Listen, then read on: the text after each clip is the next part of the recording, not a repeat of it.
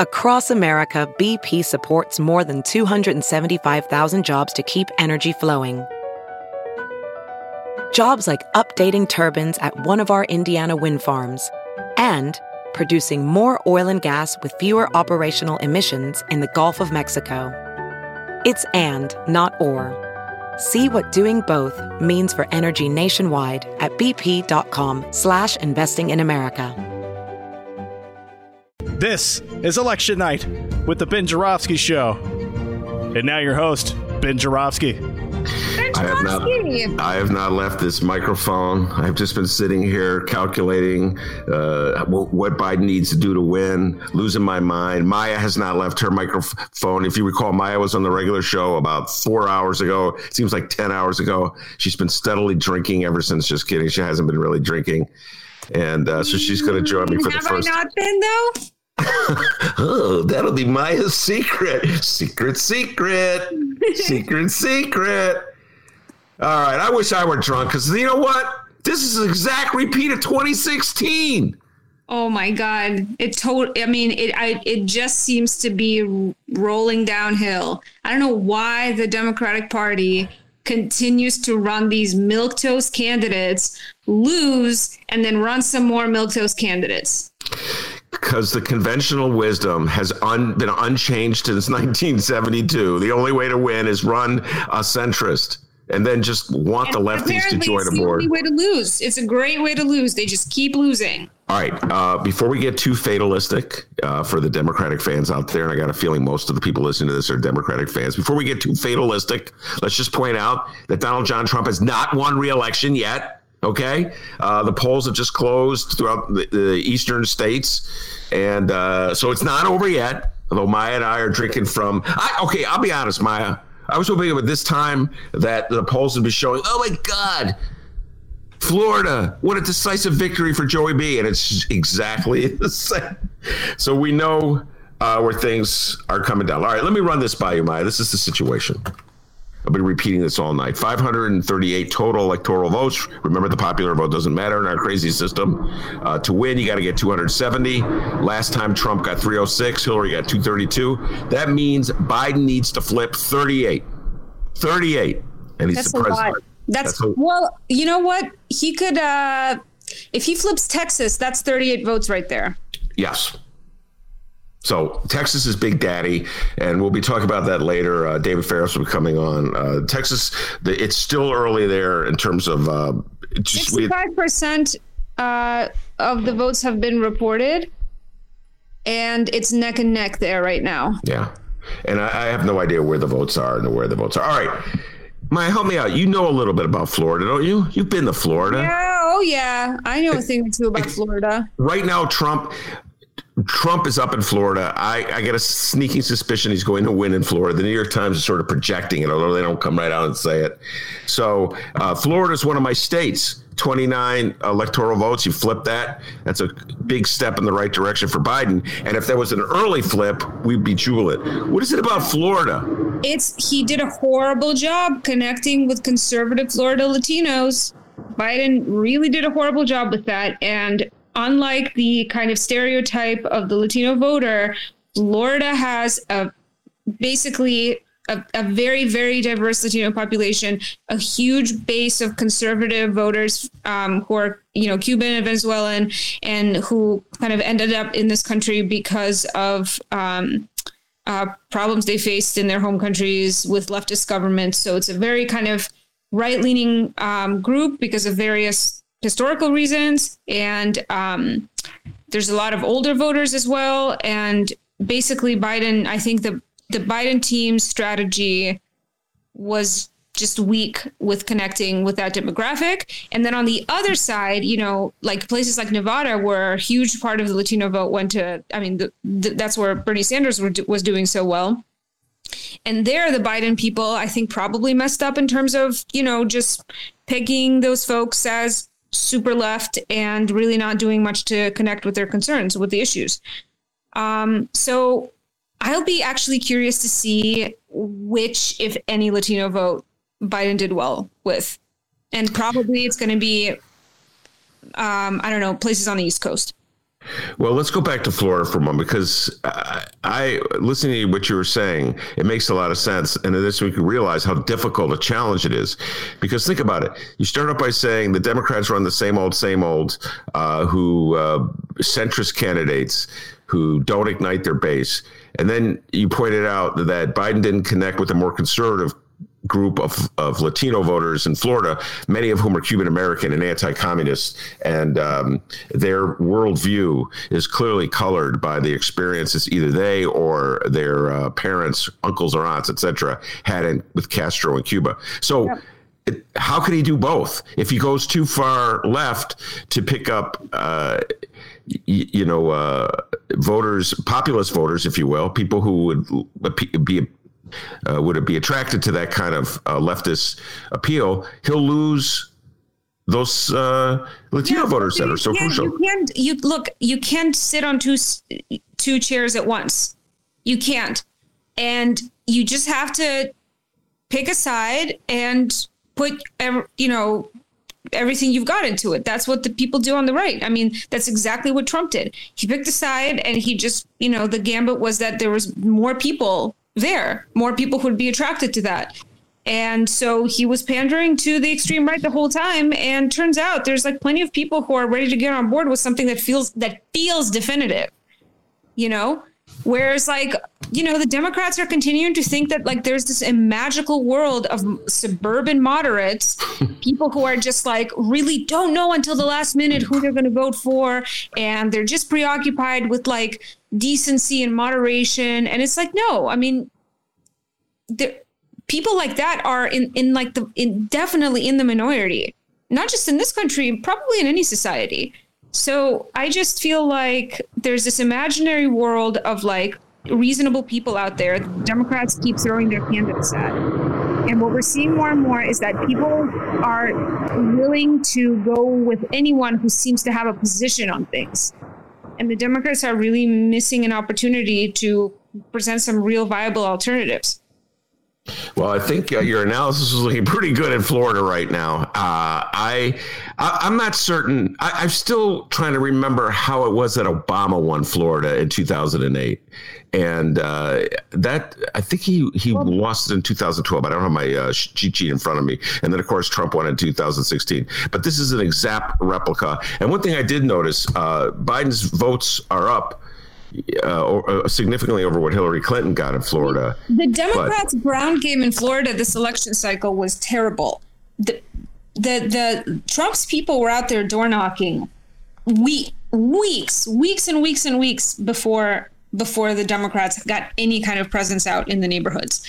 So the Florida Democratic operation was just really kind of weak and skinny and just like bare bones. So I think that is another factor that we're seeing play out here. The Republicans, again, wagered that more people would care to be talked to face and are pissed about, the COVID restrictions and whatever. And, it looks like they're probably, once again, they made the right call.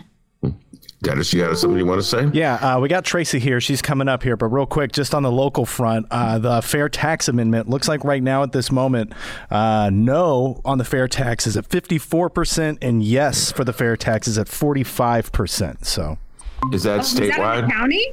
That's what it says here. Illinois income tax, Illinois amendment, remove flat, according to what site here, WGN. So.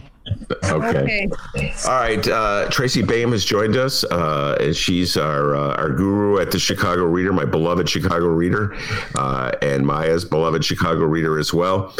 Tracy, you missed the first part of the conversation where Maya and I were pulling our hair out and wondering what in the world is going on with Florida. I have this whole this cheat sheet, Tracy, of the states that Biden has to win to flip it. And Florida was a key state, so I'm going to have to take that off. Do you have any insights, Tracy, before you talk about my beloved Chicago Reader? Any insights of what's going on in Florida? Why they love Trump so much? God, I don't understand this country that we're in right now. I have no more insights than all the people that are talking on TV right now. that say they know what they're talking about, but they don't. Nobody really knows what's going to happen. I do hope that this doesn't linger on too long, because the Democrats' backbone is pretty weak in terms of fighting this kind of stuff based on their 2000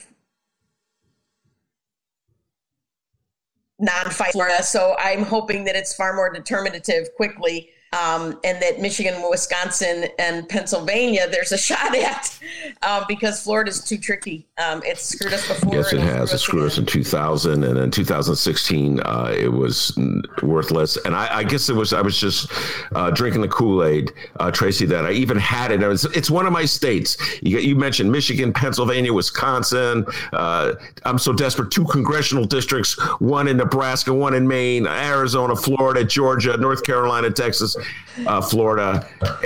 I think I'm going to have to strike Florida off of the list. And part of the reason why it's so important, and this gets into what I want you to discuss about our other reader, part of the reason I asked you to come on. The local news situation. Yes. It's the local news situation. It's playing a role. A deteriorating local news ecosystem plays a role in this. I 100% agree. It's really shocking to me how the progressive billionaires have basically ceded the media battle in this country, county by county, city by city, rural area by rural area. We have been telling them for 25, 30 years how important radio and local community-based media is to fighting. Well, first of all, we know with Trump fighting the disinformation campaigns, but also just fighting the local corruption, the elected officials, and watching them on a local level. And I think this election shows that entities like Sinclair and these fake sites that have been, the New York Times had a big investigation, I think it was, that showed, thousands of basically fake sites where you can buy your own media are dominating on a local level. And either people are believing it all, or they're tuning all of us out equally, because they don't have time to separate the truth from the absolute lies that Sinclair and Trump and others are perpetrating. Whatever happens in this election, we have to continue this message that local media has to be saved. Local media that has actual journalists and actual editors doing this work. We're lucky in Chicago, we have a great media ecosystem, but it's teetering. As we know with the reader, with us doing some furloughs and people taking days off. We know that almost every major media outlet in Chicago, except the Sun-Times probably, has suffered some kind of layoffs and furloughs this year. And we can't afford that in Chicago, and they certainly can't afford it downstate Illinois and other rural areas. Yeah. All right. Talk a little bit, Tracy, about the situation at the Reader. Maya and I had a smaller discussion about it at the first part of the show about 2:00 this afternoon. But give folks the update on the situation at the Reader and what they could do to help if they want to help, because our voice is an important voice for progressive politics or lefty politics, whatever you want to call it. So go ahead. So when we took over about 2 years ago as a newly independent reader, we knew that at some point the owners that saved it were going to run out of the ramp. They weren't going to endlessly fund it. And so about a year ago, we started the process to convert to nonprofit news. We were relatively on track. It wasn't an easy path forward, but we were relatively on track in terms of removing ourselves from that support network by the end of this year. And when COVID hit, we pivoted as much as we could, as quick as we could, to find new revenue streams, put out new projects. You and Maya both have books coming out later this fall. Anything we could to raise money. We did get PPP. So we held off any layoffs, furloughs, any days off until this point. But we're near the end of owner support, and we are just this week launching the nonprofit part of the Reader. Ironically, because of PPP, we can't fully get to nonprofit status as quickly as we'd like, because we can't convert that loan to be forgiven and also convert it to the nonprofit at the same time. We have to wait many months for the SBA to hopefully forgive that loan before the for-profit can shut down. But we have launched the nonprofit. Within the next week or two, donations to the Reader will be converted over to the nonprofit, so that people that are looking to do it as a tax-deductible donation can do so. Now, that doesn't affect usually your typical $10 a month donor. But what that means is when we go to a middle class or upper middle class or wealthy donors, we're not asking them to give money to a for-profit, which is weird, right? A lot of them don't do it. Some foundations will, but most individual people won't. Now we're going to be able to ask them to do this to a true nonprofit. And so we just needed more ramp time, and we ran out of the ramp because COVID diverted us by 8 months to our plan. What we're trying to do right now is flatten our just leaking of expenses, primarily tied to staffing. That's the bulk of our costs now. We went to a biweekly print run to save money on print costs and delivery, but there's not really much else we can do except try to diminish the outlay of money every 2 weeks while we convert to this nonprofit, while we look to a donor-supported network to work. So it's really to buy us time. We know that the vast majority of our advertisers, which we lost in March, are not coming back this winter. They're music venues, theater companies, dance companies, et cetera. We're trying to find other kinds of revenue from other advertisers, but really with the economic devastation happening with business community, we are the 80-90% of advertising we lost. At the same time, we're pivoting to nonprofit. So it's really a tricky mix. And what I really, really appreciate the staff doing what they can. Some people could and some people couldn't. Some people have done a lot and some people can't. And we're trying to make it as flexible as possible and not do it one size fits all like a lot of companies are doing. We're trying to say, you know what, if we don't want anybody to be homeless, we don't want anybody to be without insurance. We want to figure out a path forward to get through the next 3 to 6 months while we pivot on as much different kinds of revenue as we can. Yeah.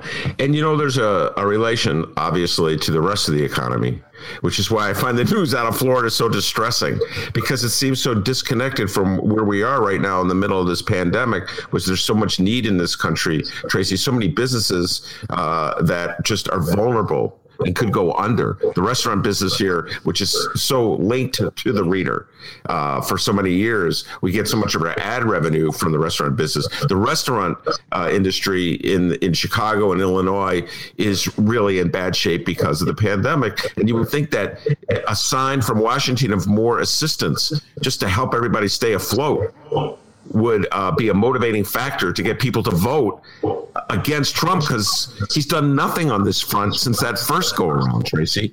And that's part of why I find it so frustrating. Take it away. Well, Maya said it at the start of this. The problem is that starting with Ronald Reagan, we have de-emphasized education in this country. People have voted against their own interest based on social issues for decades. The Republicans have been able to pull the wool over literally on the working class and the lower middle class. They have literally diverted their attention to other shiny objects while they steal from them. They never bring back the jobs they say they're going to bring back. They never actually do anything they said they're going to do. And this time around, Trump didn't even bother to say anything that he was going to do because it's always been a lie.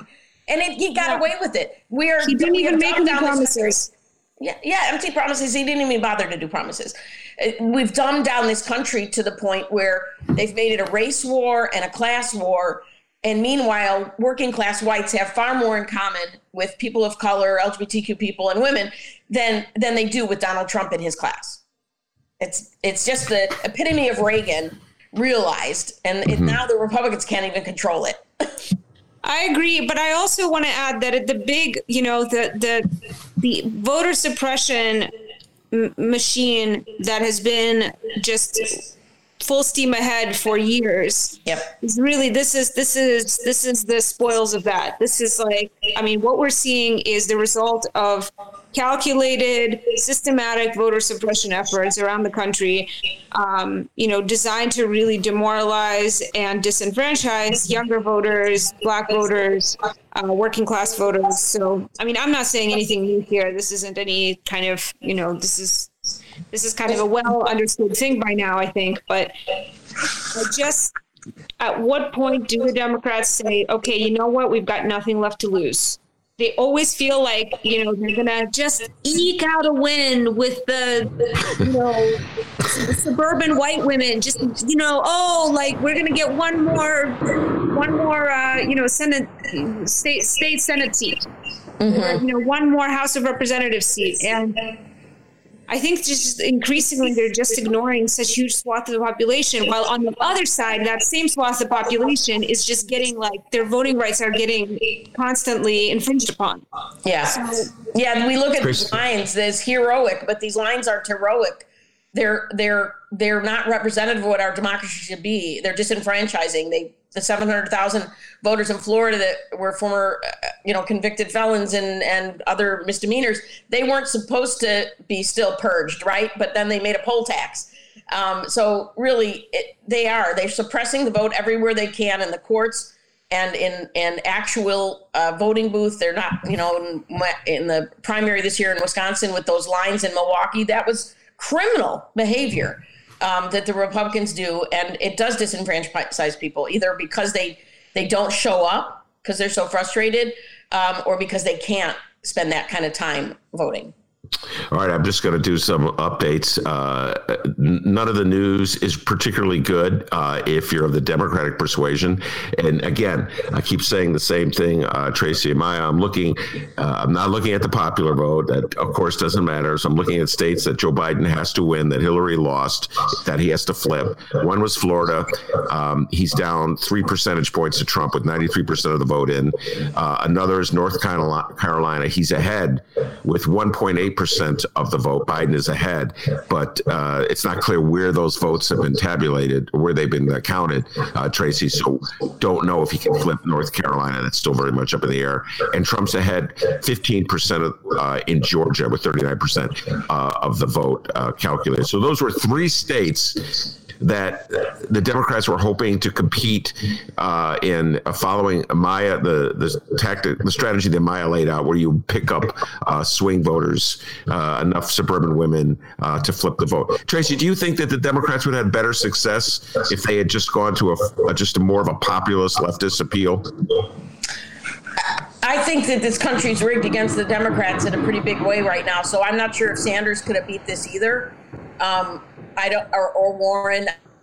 I just don't know, because they looking at what Hillary did in some of these districts. Biden's not even performing as well as Clinton did, and they thought for sure his approach. I don't know if Sanders would have outperformed both of them. I don't know that. Obviously the next time around, maybe that's going to be the experiment if this doesn't work this way. I don't think we know yet. Right tonight, I am kind of defeatist right now, looking at the trends.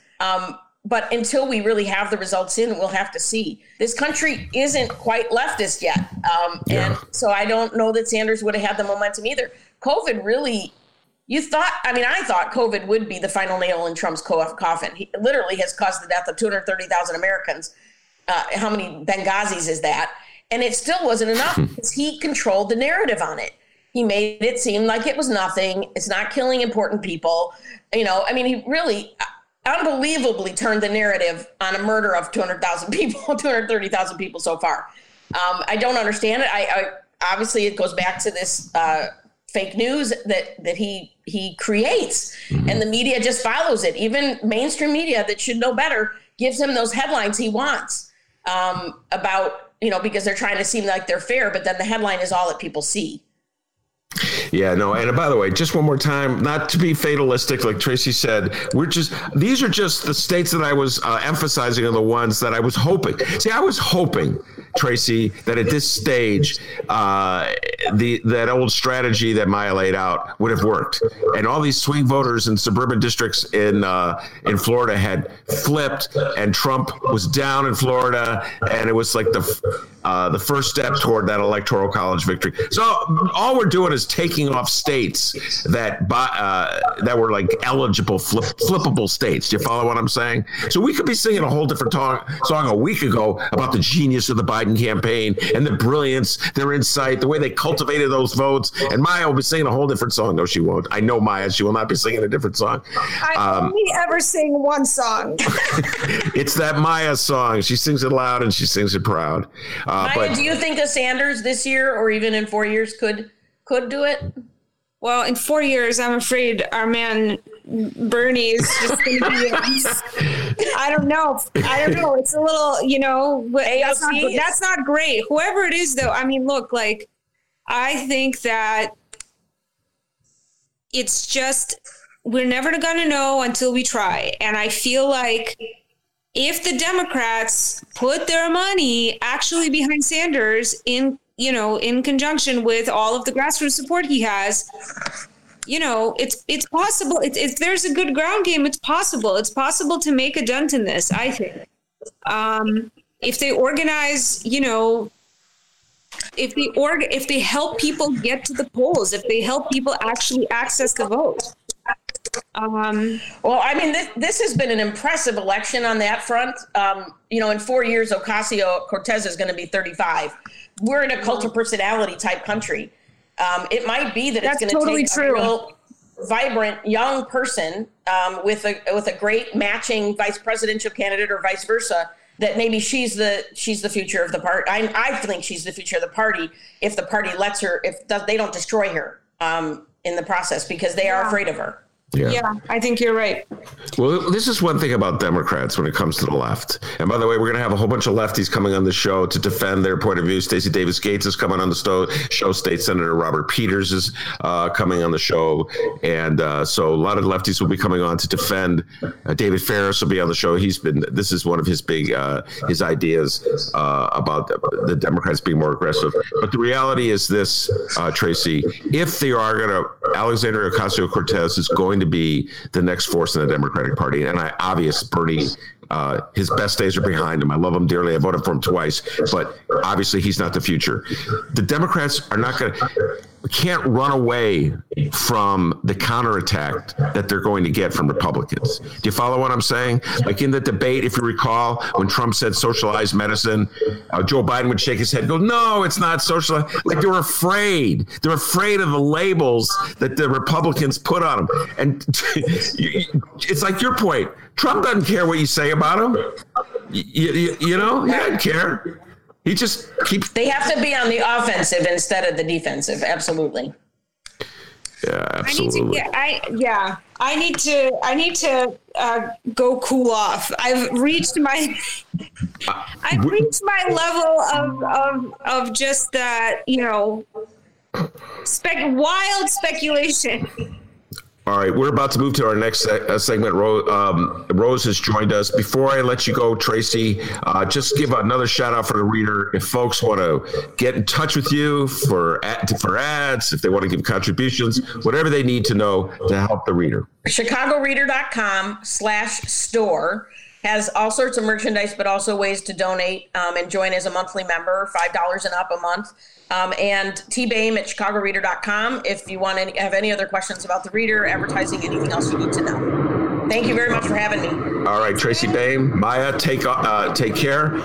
Rose Colasino is with us. We're going to take a brief break and bring Rose back on. D, just take a little break so I can drink some water. We'll be right back with Rose Colasino talking about the early votes and what it looks like for Joey B. Stick around, everybody.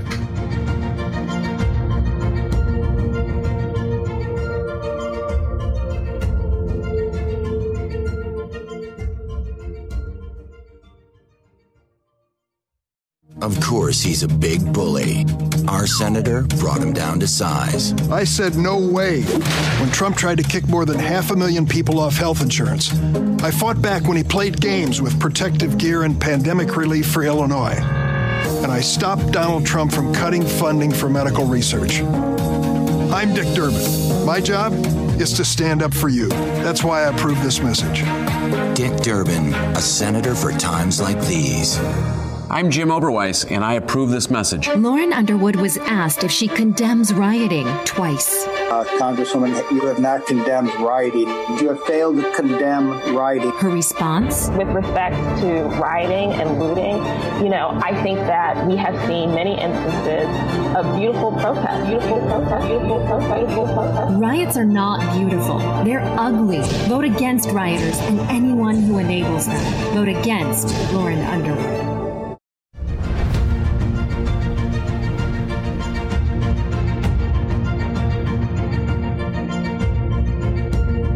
Welcome back to Election Night with the Ben Joravsky Show. Benny J, take it away. All right, Rose Colasino is with her from Indivisible, Chicago, Indivisible, Illinois, I should say. Rose, you've been on the show several times. You're a woman, our go-to person for what's going on in Wisconsin, Michigan, Pennsylvania. And it's been a little gloomy outset to this, Rose. So try to bring up the spirits a little bit. And the way I lay it out is this, Rose. Joe Biden needed to flip 38 electoral votes. And I was hoping that Florida with 29 would really push him in that direction. And it doesn't look good in Florida right now. So it looks like, in many ways, Rose, we're going back to where we were in 2016, needing to get Michigan, Pennsylvania, and Wisconsin. What's your take on things so far? We're having trouble hearing you there, Rose. Maybe if you unplug the earbuds. Yeah, unplug the earbuds should be a lot better. Yeah. There we go. Are you there? Is that good? Perfect. Oh, God, sounds 100%. All right. Yeah. Something's going on. Too many calls, but sorry about that. Yes, according to what I have been looking at, and I have everything open pretty much, we're looking at CNN and ABC and AP, and the phone's going off like crazy. But as you very well might know, Pennsylvania, Wisconsin, and Michigan are slow counts. So similarly to what we have been trying to educate everybody about for a really long time, we most likely are not going to know who the next president of the United States is going to be anytime tonight. So patience is necessary, but I'm hoping that we've coached everybody enough to relax. I think even the incumbent has backed off a little bit as far as saying that he was going to declare victory early. So I think we just have to be cool as a cucumber right now, Ben. Yeah, well, I was ready to. The early results from North Carolina had Biden up, so I was ready to pull a Trump and just declare it a Biden state already. Let's not count any more votes, just like Donald Trump would do. Yeah, but we just don't know. We just don't know for sure. And I had a sense that Florida might go our way. So that shows you how my instincts are faring these days. So it does not look like Florida is going to happen. So what I have here is that the thing is with these Pennsylvania, Wisconsin, Michigan, they have Republican legislatures. So right now they have very antiquated systems, and we have what we have. So I think we just have to take. A friend of mine is doing yoga right now, so we just and I have here from where I was looking at Wednesday. Might come in. Wisconsin might come in early Wednesday. Early Wednesday? Good God. Vox. If Biden flips must-win states for Trump, Florida's out of the contention. But like you said, North Carolina, same would hold true if he scores surprising wins in some of his reach states like Georgia, Ohio, or Texas. So I've been trying to keep track of all the maps, but things are flipping quickly, it looks like. Well, we'll be going through the map in a little while with David Ferris. Texas is huge. If he flips Texas, he has the 38. That's 38 electoral votes right there. That gives him the election. So Texas is absolutely huge. I never put, I don't know, maybe I'm just too pessimistic. I never thought he was going to get Texas. I just thought that was a reach. I thought the demographic changes that have to occur in Texas are like 4 years off, Rose, if you follow me. Like, I always tease that hipsters from California should move to Texas right now. There's really no difference if you live in Austin or if you live in San Francisco. Just move to Texas right now. And actually, that's been happening. After I made that joke, some demographers came on and go, no, Ben, this is actually going on. But so that may benefit the Democrats in 2024. But I just don't know if it's going to help them tonight. Talk about what you've done in the big two states. I know Wisconsin and Michigan you've been very active in. Let's start with Wisconsin. What's your sense of how the Democrats are better this time around than they were in 2016? I think we played a really great ground game. And by we most definitely giving a lot of credit to Wisconsin Democrats and Ben Wickler. I think the party there needed a little bit of a jump start, like perhaps in other parts of the country. And essentially what happened, we were out there canvassing. Now is a time, at least a little bit, for reflection. And we were going back and forth, indivisibles, and we were canvassing. So in Wisconsin, we canvassed in 2018. We thought we could get a couple of people. And I was just looking through some pictures. We had 40 people in Wisconsin in 2018 August. So I think we knew then that we had to start early. And then once the pandemic hit in March, it seems like eons ago, we switched to a phone bank strategy. And I know that a lot of different groups of Indivisible have made tons of calls. And a woman by the name of Heba Mohammed, she actually was hired by Wisconsin Democrats to be the out-of-state coordinator because there were so many of us from Illinois that wanted to help. And I think most definitely it made a difference. The issue, though, just trying to look a little bit forward now, is that we have to keep up that momentum. I think, my opinion, Democrats were real active around the time of the elections, but the smart organizers that I talked to from Wisconsin Dem said the Republicans are there year round.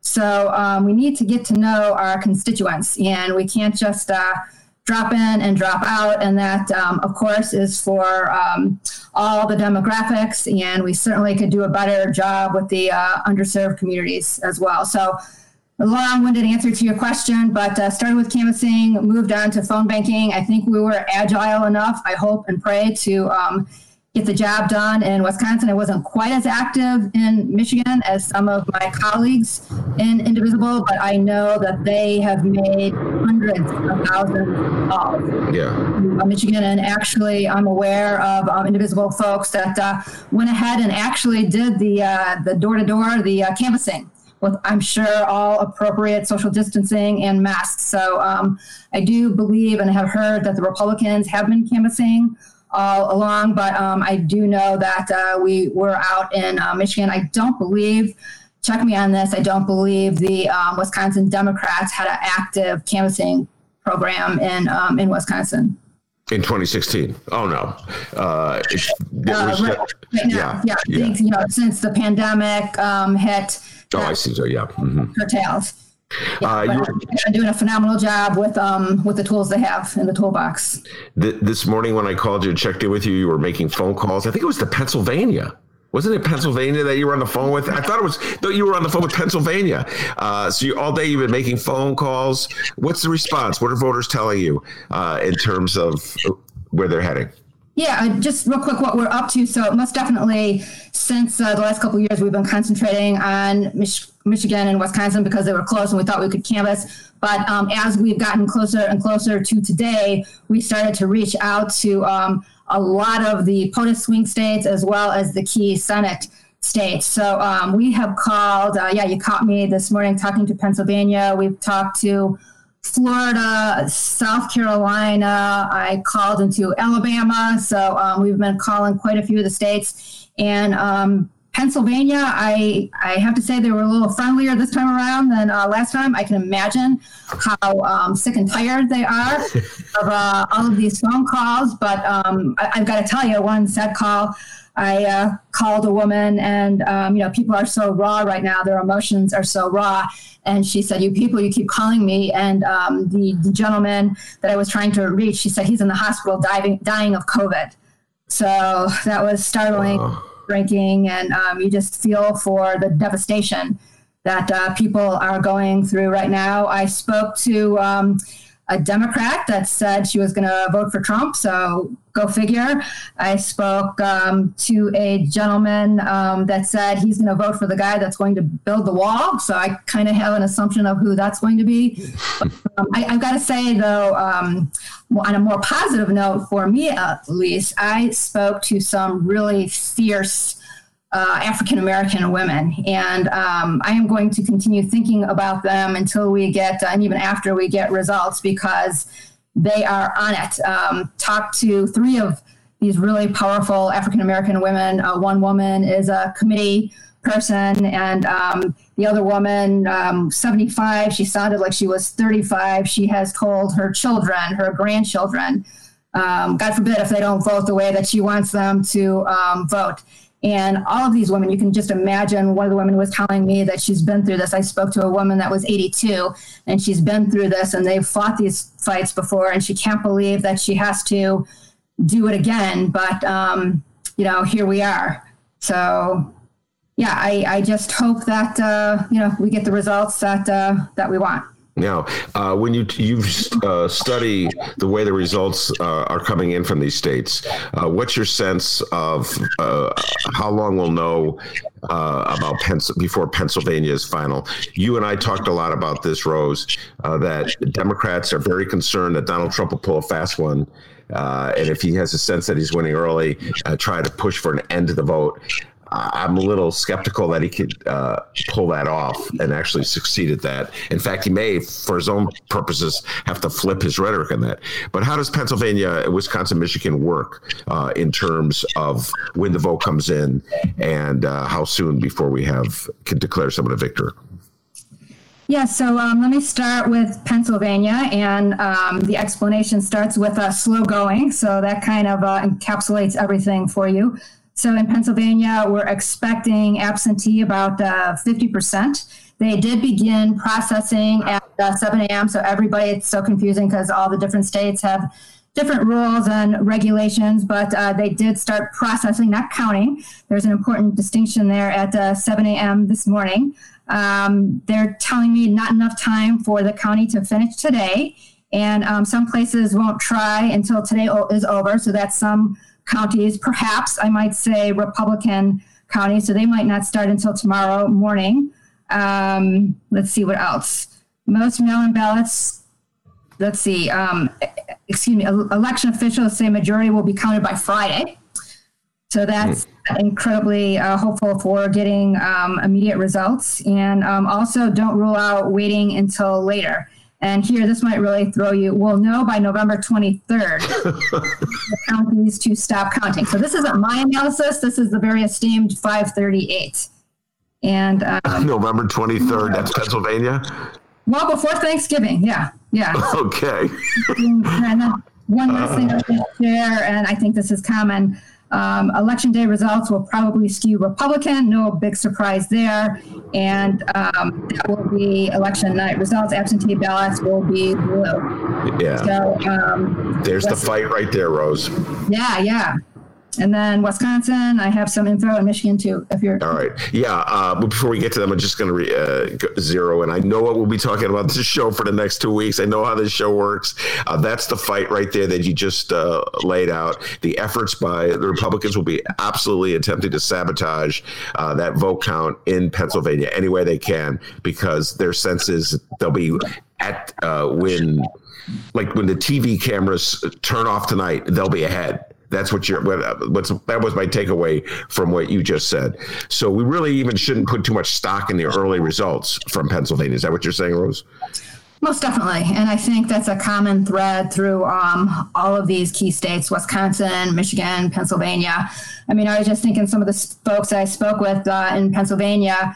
I know in Wisconsin it's tough because they have to get a witness and everything, but in Pennsylvania they had the secrecy sleeve. Did you hear about that? So there were 2 envelopes. So you had to take the ballot and you had to stuff that into another envelope. So a lot of these rules, I think, are really voter suppression and just made to confuse the heck out of people.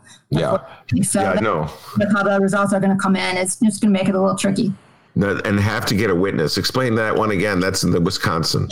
Yes, I do know. I've got to say. So I know Illinois law well. I'm not an attorney, but I've been an Illinois person for Indivisible for a while. And then I was on the hotline in Wisconsin. So I got to know Wisconsin law well.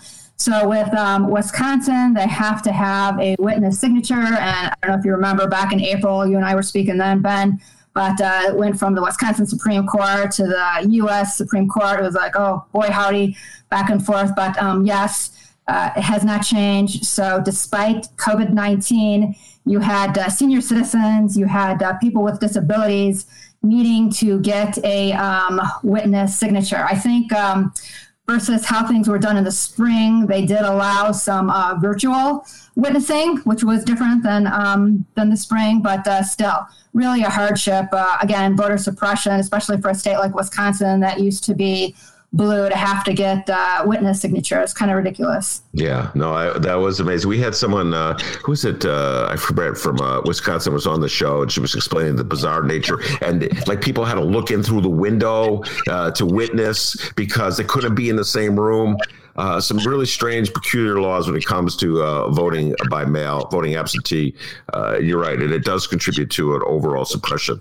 Although I am still optimistic about Wisconsin. I'm just going to tell you this right now, Rose. I'm optimistic about Wisconsin. I don't know when these votes will be counted, so I'm not certain I will proclaim Wisconsin will move from Trump to Biden, but I'm still optimistic about him. Talk about Michigan. This is a state, a freaky state. With a prominent militia movement, underground militia movement, not that underground anymore. I mean, they threatened to kidnap the governor. So Michigan is a very volatile state. Talk about the vote counting process in Michigan. Yeah, so what my sources are telling me, and I'm sorry I don't have better news for you, Ben, but it's going to take a few days. The earliest absentee ballots can be processed is not enough time to count them all by election night. And the Secretary of State, as you know, is a Democrat. She estimates that it could take until Friday, November the 6th. So we're doing a little better than the 20th in Pennsylvania, but still a little slow going, a little slower than we as Americans are used to. And margins will probably shift toward Democrat in the days after the 3rd, as, again, same old story, mail votes are added to the results. Yeah, margins will shift to the Democrats. These are just the votes that are being counted as the mail-in votes that are coming in, and that's where the game will be played. I was really hoping, Rose, we could avoid this by winning Florida. Okay, you know what I'm saying? Okay, we win Florida. Who cares what Trump says? Well, I don't really care what he says anyway. It's personally me, but I was really hoping to avoid this by winning Florida. Damn you, Florida! I can't come through it all. Yes, the stress of it, the whole thing. But you know what? We've got Mark Elias. I don't know if you know that name, but he's a hero Democratic attorney. I know there's going to be a lot of GOP attorneys, and there's going to be a lot of battles in the courts. I've heard there's tons of lawsuits, I'm sure, across all of the states. But Mark Elias is somebody that I heard of years ago, and he's been fighting this battle for a really long time. He writes something, I think it's called Democracy Docket. Mm-hmm. I think we're going to be okay with him on our side, but yeah, it's going to be, I think, battled out in the courts and with the lawyers, unfortunately. And like you said, that's why we were hoping for Florida, because it's not like we haven't had enough of stress already. So. Well, we'll be talking about this. Our next guest, David Ferris, will coming in. We'll be breaking down state by state and taking a look at the Senate races and see if he's going to be correct in his prediction that the Senate will flip. I have not been able to look at any of these results, Rose. So I'm looking forward to David Ferris going those state by state with me. But if you talk about legal battles, see, I'm old enough to remember 2000. And in 2000, the Democrats basically, I'm not sure if you were following things back then, Rose, but in Florida, just threw up in my opinion, threw up their hands. They didn't fight as determined with as much determination as the Republicans. They weren't as strategic as the Republicans. They didn't combine legal fights with on the ground fights. They kind of just were passive. That was the Al Gore. It was very passive. And you've been telling this for a while that in 2020, it'll be different. They'll be more vociferous and more combative. It looks like these three states, there's going to be litigation: Pennsylvania, Michigan, and Wisconsin. That's what you've been saying. You're a little encouraged about that change from 2000. Yeah, I think we're geared up. I think, we were caught off guard perhaps in 2000. I personally think that Gore should have stuck it out a little longer. I'm hoping it doesn't go to the U.S. Supreme Court with our new justice, but I think we're more battle prepared at this point. I think I'm hoping, maybe I'm just too optimistic, but I'm hoping we learn lessons, Ben, from from 2000s, and I can name some other shenanigans as well. All right. Now, it's been a lot of gloom and doom so far because we talked about how disappointed I was anyway in Florida. But let's close this segment, Rose, with a little good news. All right. I just saw this flash across my phone. The Democrats won the Senate seat in Colorado. They were expected to win it. John Hickenlooper. God, it seems like 50,000 years ago. He was on the debate stage. He was one of the presidents. Remember that? And he defeated Cory Gardner, so one down. yeah, that was to be expected, but we've got to celebrate everything, Ben. We've got to celebrate it. All right, I'm going to start drinking some alcohol pretty soon. I'm celebrating. I'm going to celebrate. I'm doing margaritas myself, Ben. All right. Margaritas for tonight. All right, Rose. So I'm going to close this segment with you making a bold prediction of Democratic success in the big three. Come on. I want to hear you say it now. Michigan, Wisconsin, and Pennsylvania. I want to hear that's the big three. It looks like it's coming out of those three. The Democratic wall there. It's not going to crumble, right, Rose? Tell me that. Yeah, I've got to say I'm probably less sure about Pennsylvania, but maybe it's since we've been fighting so long in Wisconsin and Michigan. But I think we have it. All right. So, okay, you say you're less certain about Pennsylvania, did you say? I am. Right, well, I'm going to do some math for you.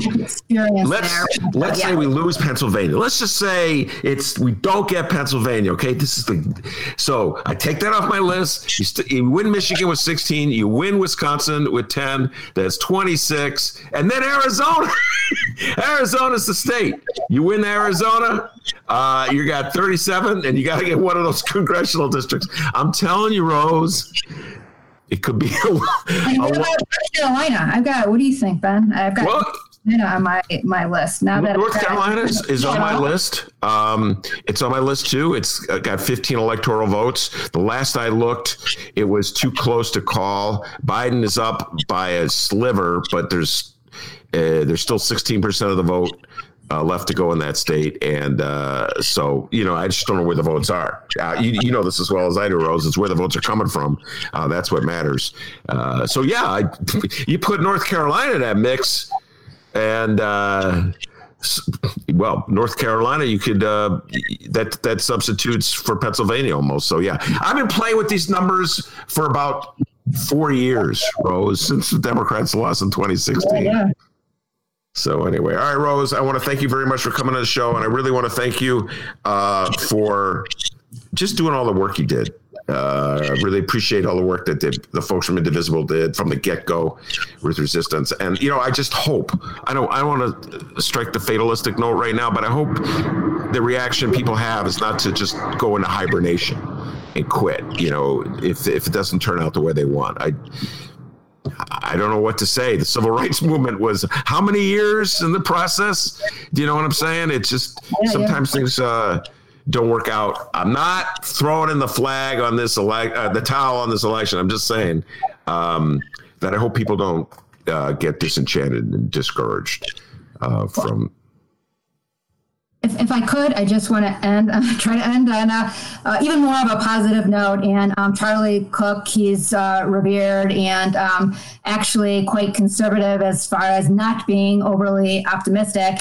And I spoke to you earlier about this, but he's saying that in the House we'll pick up 10 seats, and he's saying that the Democrats will retake the Senate. And so I think there's some promise there. And I think that we do have to be strategic. Then we have to start thinking about the Voting Rights Act, and we have to start thinking about gerrymandering, and we have to start thinking about U.S. House of Representatives turning the Republican legislatures to Democrat.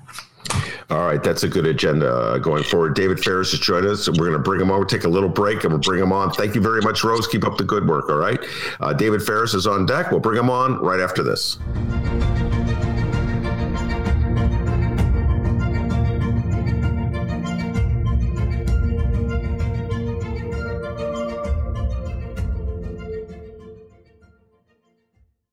Sean Caston, a scientist who built a successful company that used technology to clean up pollution, putting businesses to work fighting climate change. Sean pledged to keep people informed, holding more than 40 town hall meetings across the district. Families have been through a lot this year, and it's far from over.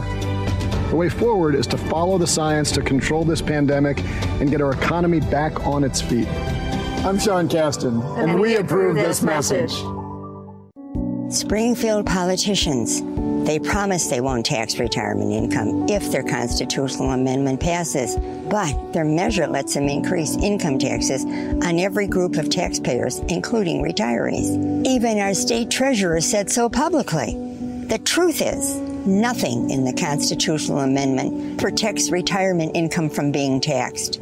So, we could trust the politicians to be fair to taxpayers or vote no.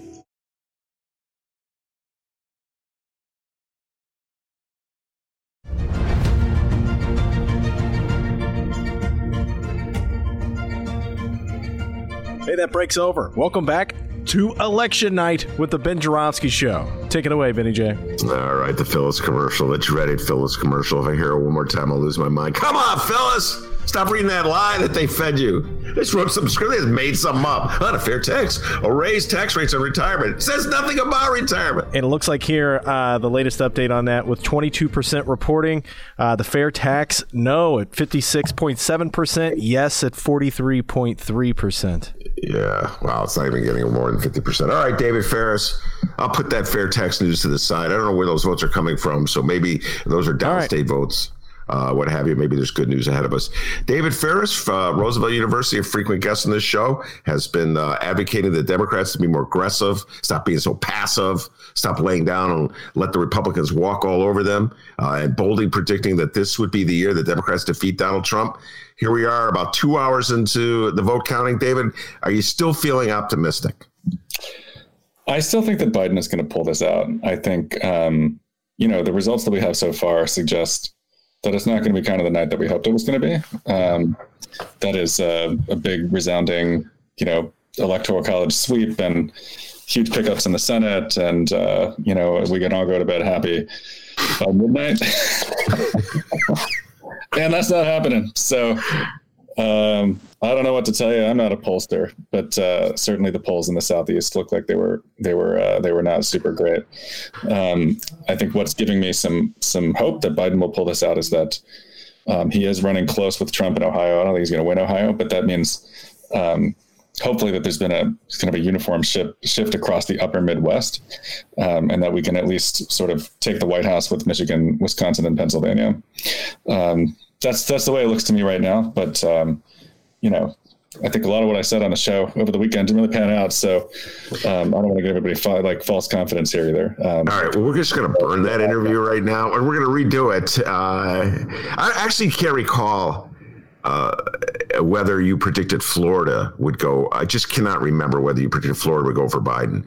I did. Yeah. And what looks to have happened in Florida is that just the margins with Cuban Americans, particularly in Miami-Dade, were just too much for Biden to overcome in other parts of the state, where he has made gains with senior citizens and college-educated whites. But there looks to have been, we don't know yet, but the votes are not all counted, but there looks to have been an enormous shift away from Clinton and towards Trump among Cuban Americans in Miami-Dade, but also we're seeing shifts against Democrats among Latinos overall, at least in Florida, North Carolina, and Georgia.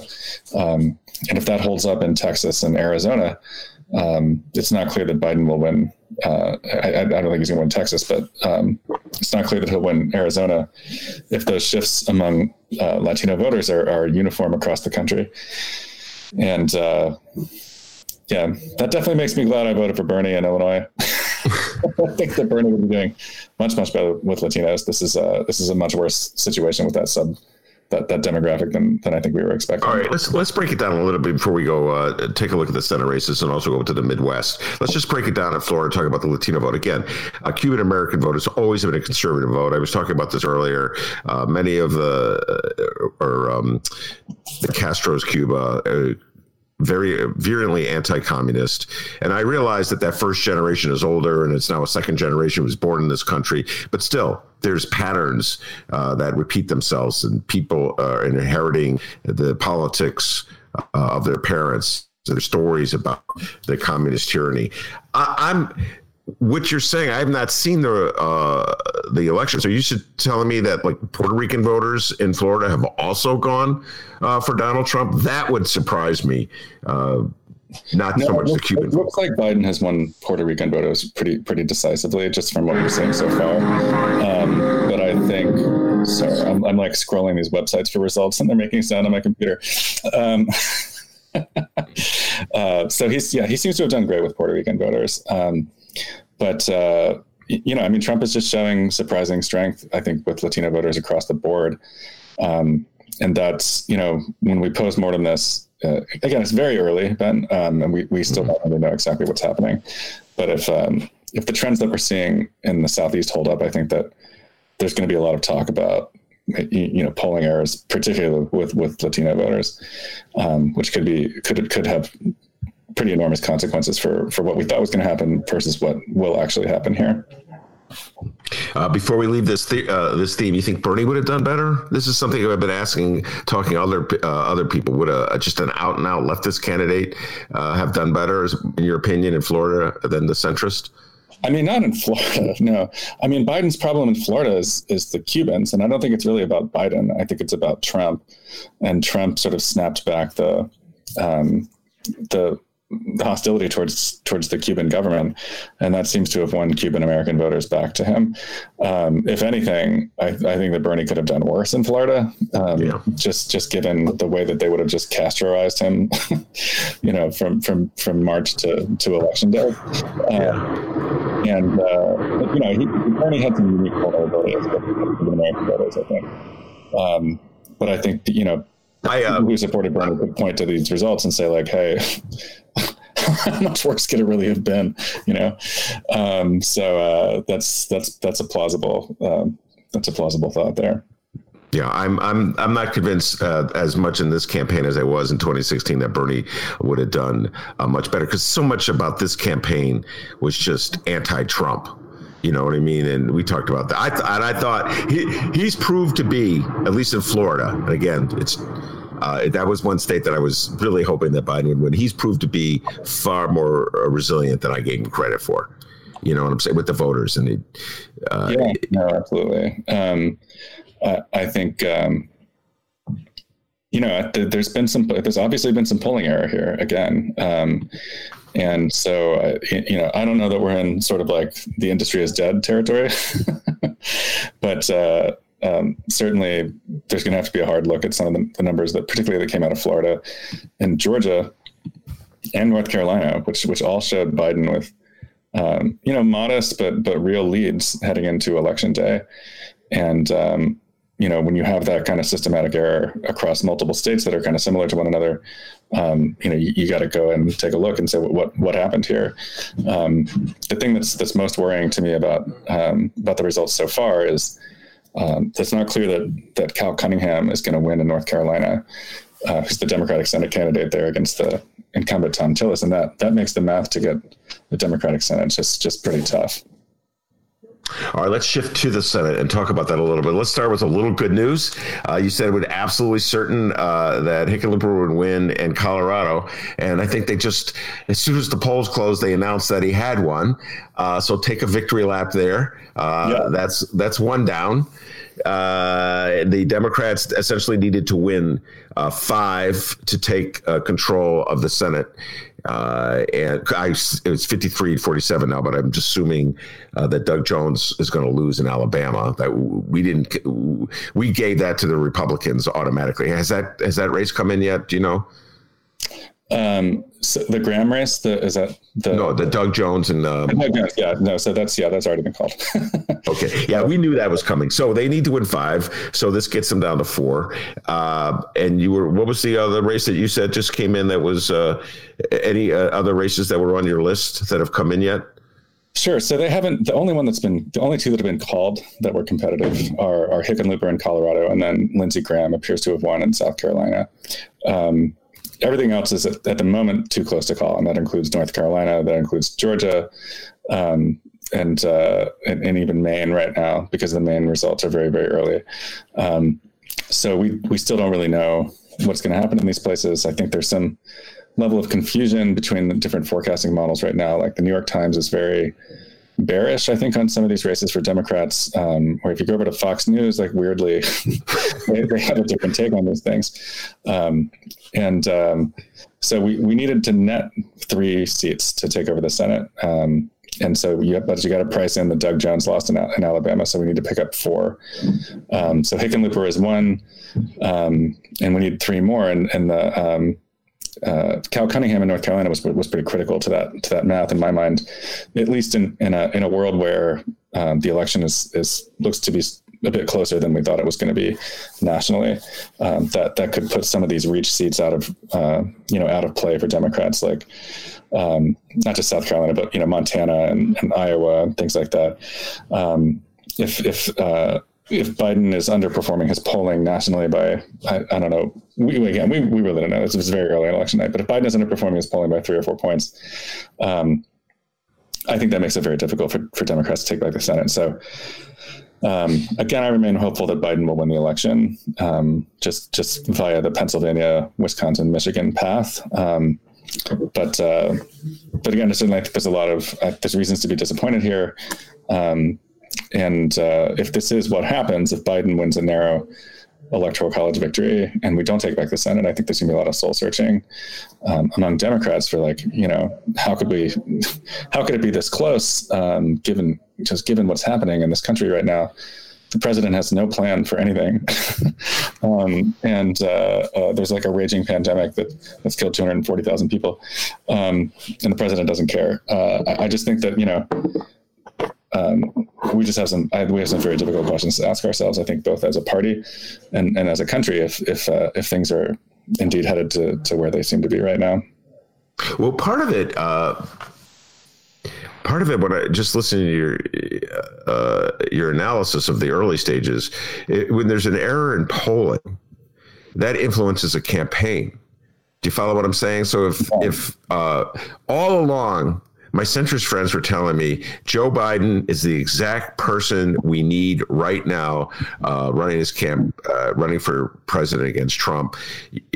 A lefty is not the person that we need. And look at the polls. The polls are showing this. So many of my centrist friends told me this. If there's a flaw in polling, do you follow what I'm saying, David? Then the Democrats have like bigger problems. You know what I'm saying? Like you're essentially it's a marketing campaign. So you're marketing your candidates according to what your pollsters are telling you is the popular strategy to follow. And if the polls are off, then you're not going to win. You're just going to tread water. I think, I do want to say again, it's early, and it's too early to draw conclusions. I think other than Trump has won Florida, and I think that Trump has won Georgia. I think that there's still some uncertainty out here about what exactly is happening. But if sort of what we're looking at is right, it looks like Biden has traded a substantial amount of Latino support for some of these white voters in the upper Midwest. And that may be a trade that gets him the White House, but it does not so far look like a trade that it's going to get Democrats the Senate. And it certainly is not a trade that is going to put like a sort of decisive end to the Trump era in the way that we were hoping it would. Now, I will say, as we're looking at this, even just since we started talking, Ben, the Arizona numbers are coming in and they look very good for Democrats. So Biden is up 9 in Arizona with 73% counted. I don't know how Trump would come back from that. And Mark Kelly, the Senate candidate there, who's challenging Martha McSally, looks like he's up big too. So if those Arizona numbers hold, it's very difficult, I think, to see Trump winning the White House again without Arizona.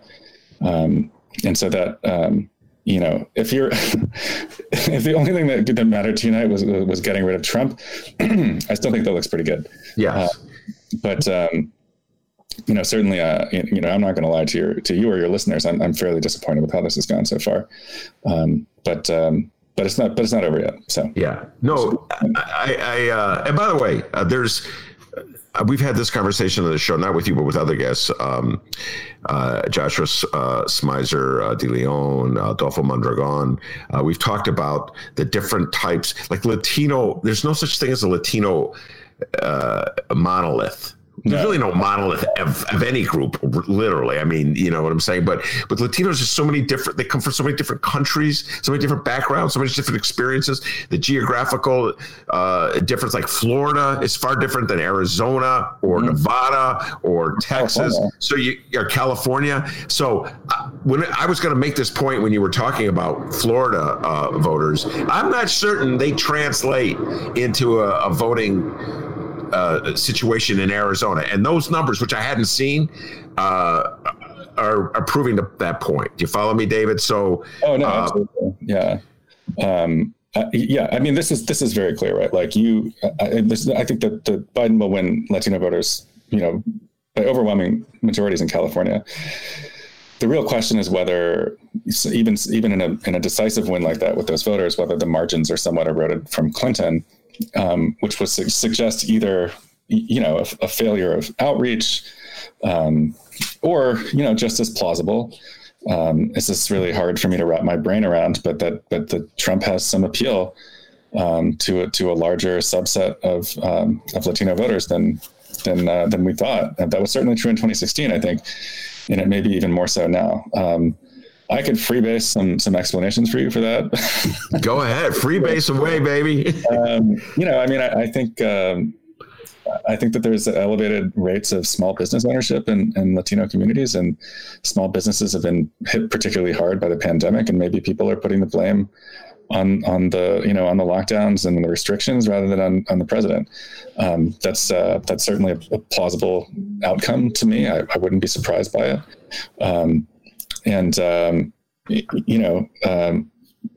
That's one thing. I think another is just the nature of the top of the ticket for the Democrats just maybe didn't thrill Latino voters. Maybe I don't know. I don't have the data, but maybe Biden didn't run enough ads. Maybe he didn't spend enough time in these places. Maybe he didn't have the right people doing the outreach. But the reality is, this is something Democrats are going to have to deal with. I think Republicans making significant inroads with Latino voters is sort of a Democratic nightmare scenario that they're going to have to deal with in the years to come, whatever happens tonight. Yeah. That's a piece of the coalition they're going to have to try a lot harder to shore up. You just run into this catch-22 where we're sort of leaning into the so-called new Democratic coalition with Latinos and young folks and other minority groups, kind of runs headlong into your problems in the upper Midwest, where you need to spend more time appealing to white voters. And so it's like 6 of one and half dozen of the other. It's like Biden might win the presidency with that strategy, but see himself unable to enlarge the coalition and unable to make a breakthrough in the Senate that would allow him to govern in the way that, that I've been hoping that a Democrat would be able to govern after 2020. So we'll just have to wait and see. It's not over yet. We still got Iowa out. We still got Montana out. The Senate race, a lot of the Senate races are not decided yet.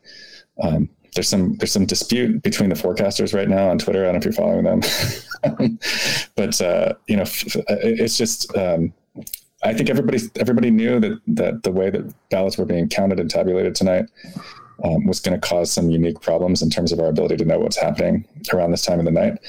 And that has definitely come true. Again, if Biden had won Florida or Texas or even Georgia, we could all just go to bed right now and just say, figure it all out.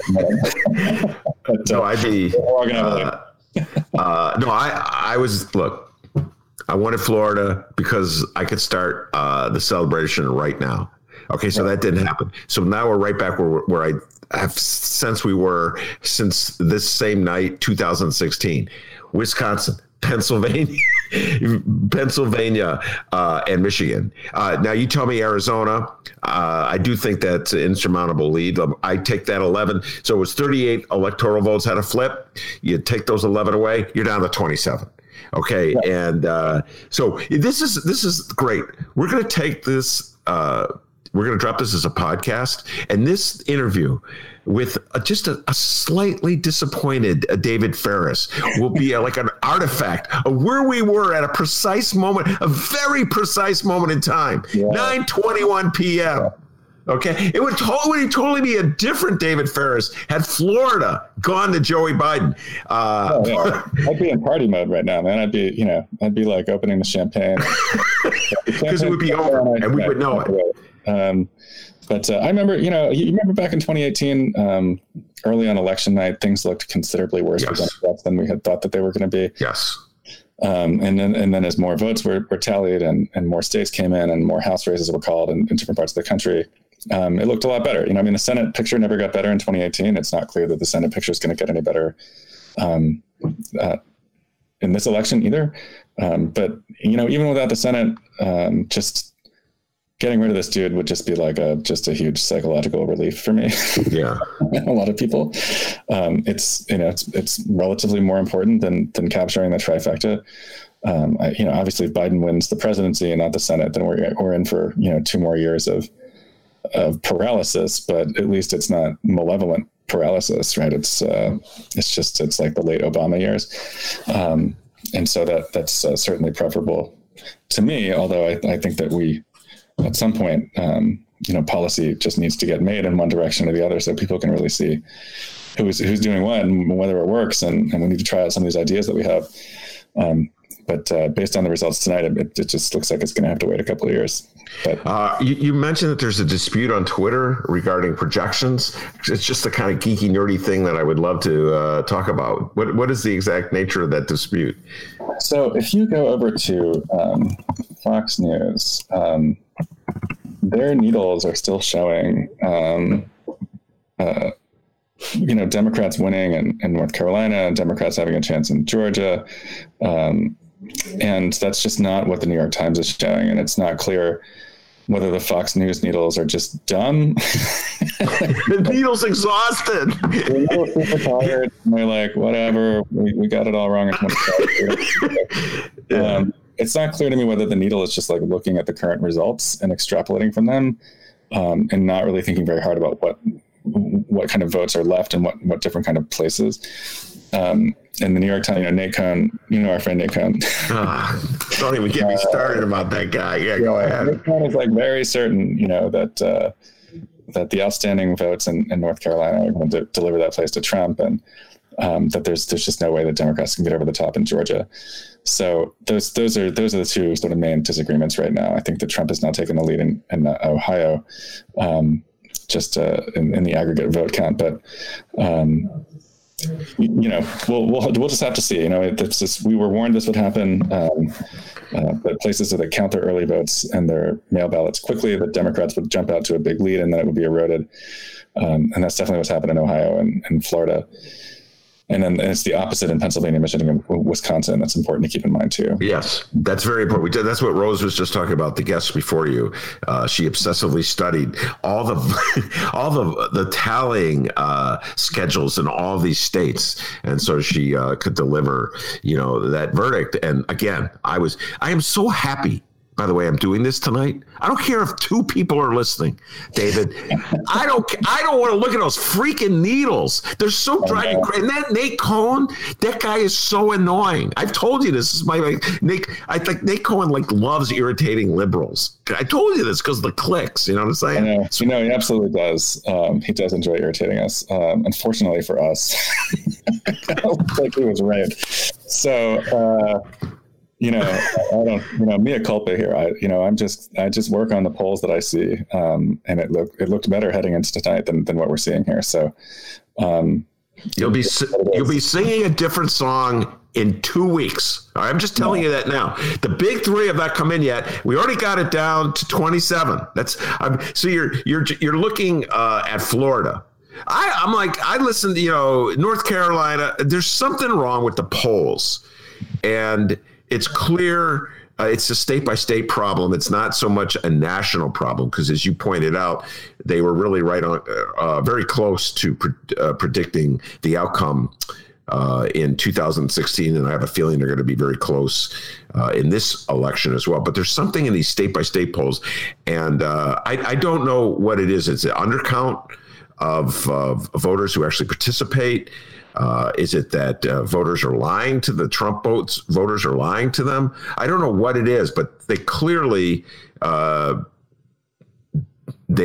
it's the same problem that happened in 2016 in these states. Do you have a theory as to what the problem is?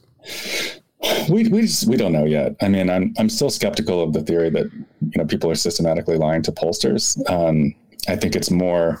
How you think back to 2008 and 2012, and Obama just was able to bring people out who just would not otherwise vote because there was something specific about him that they liked and had enthusiasm for. And it just kind of looks like there's some subset of like white people who are otherwise uninclined to vote who come out for Trump. And it's shocking to me that the pollsters would not have figured that out, put that into their model, or maybe they just can't reach them. So I think it's more about these white voters. I think there's a little bit of something going on with Latino voters. Again, I don't really think it's lying to pollsters, but certainly that could be on the table as we try to process what's happening tonight. All right. And let's just take a look some more of these Senate races.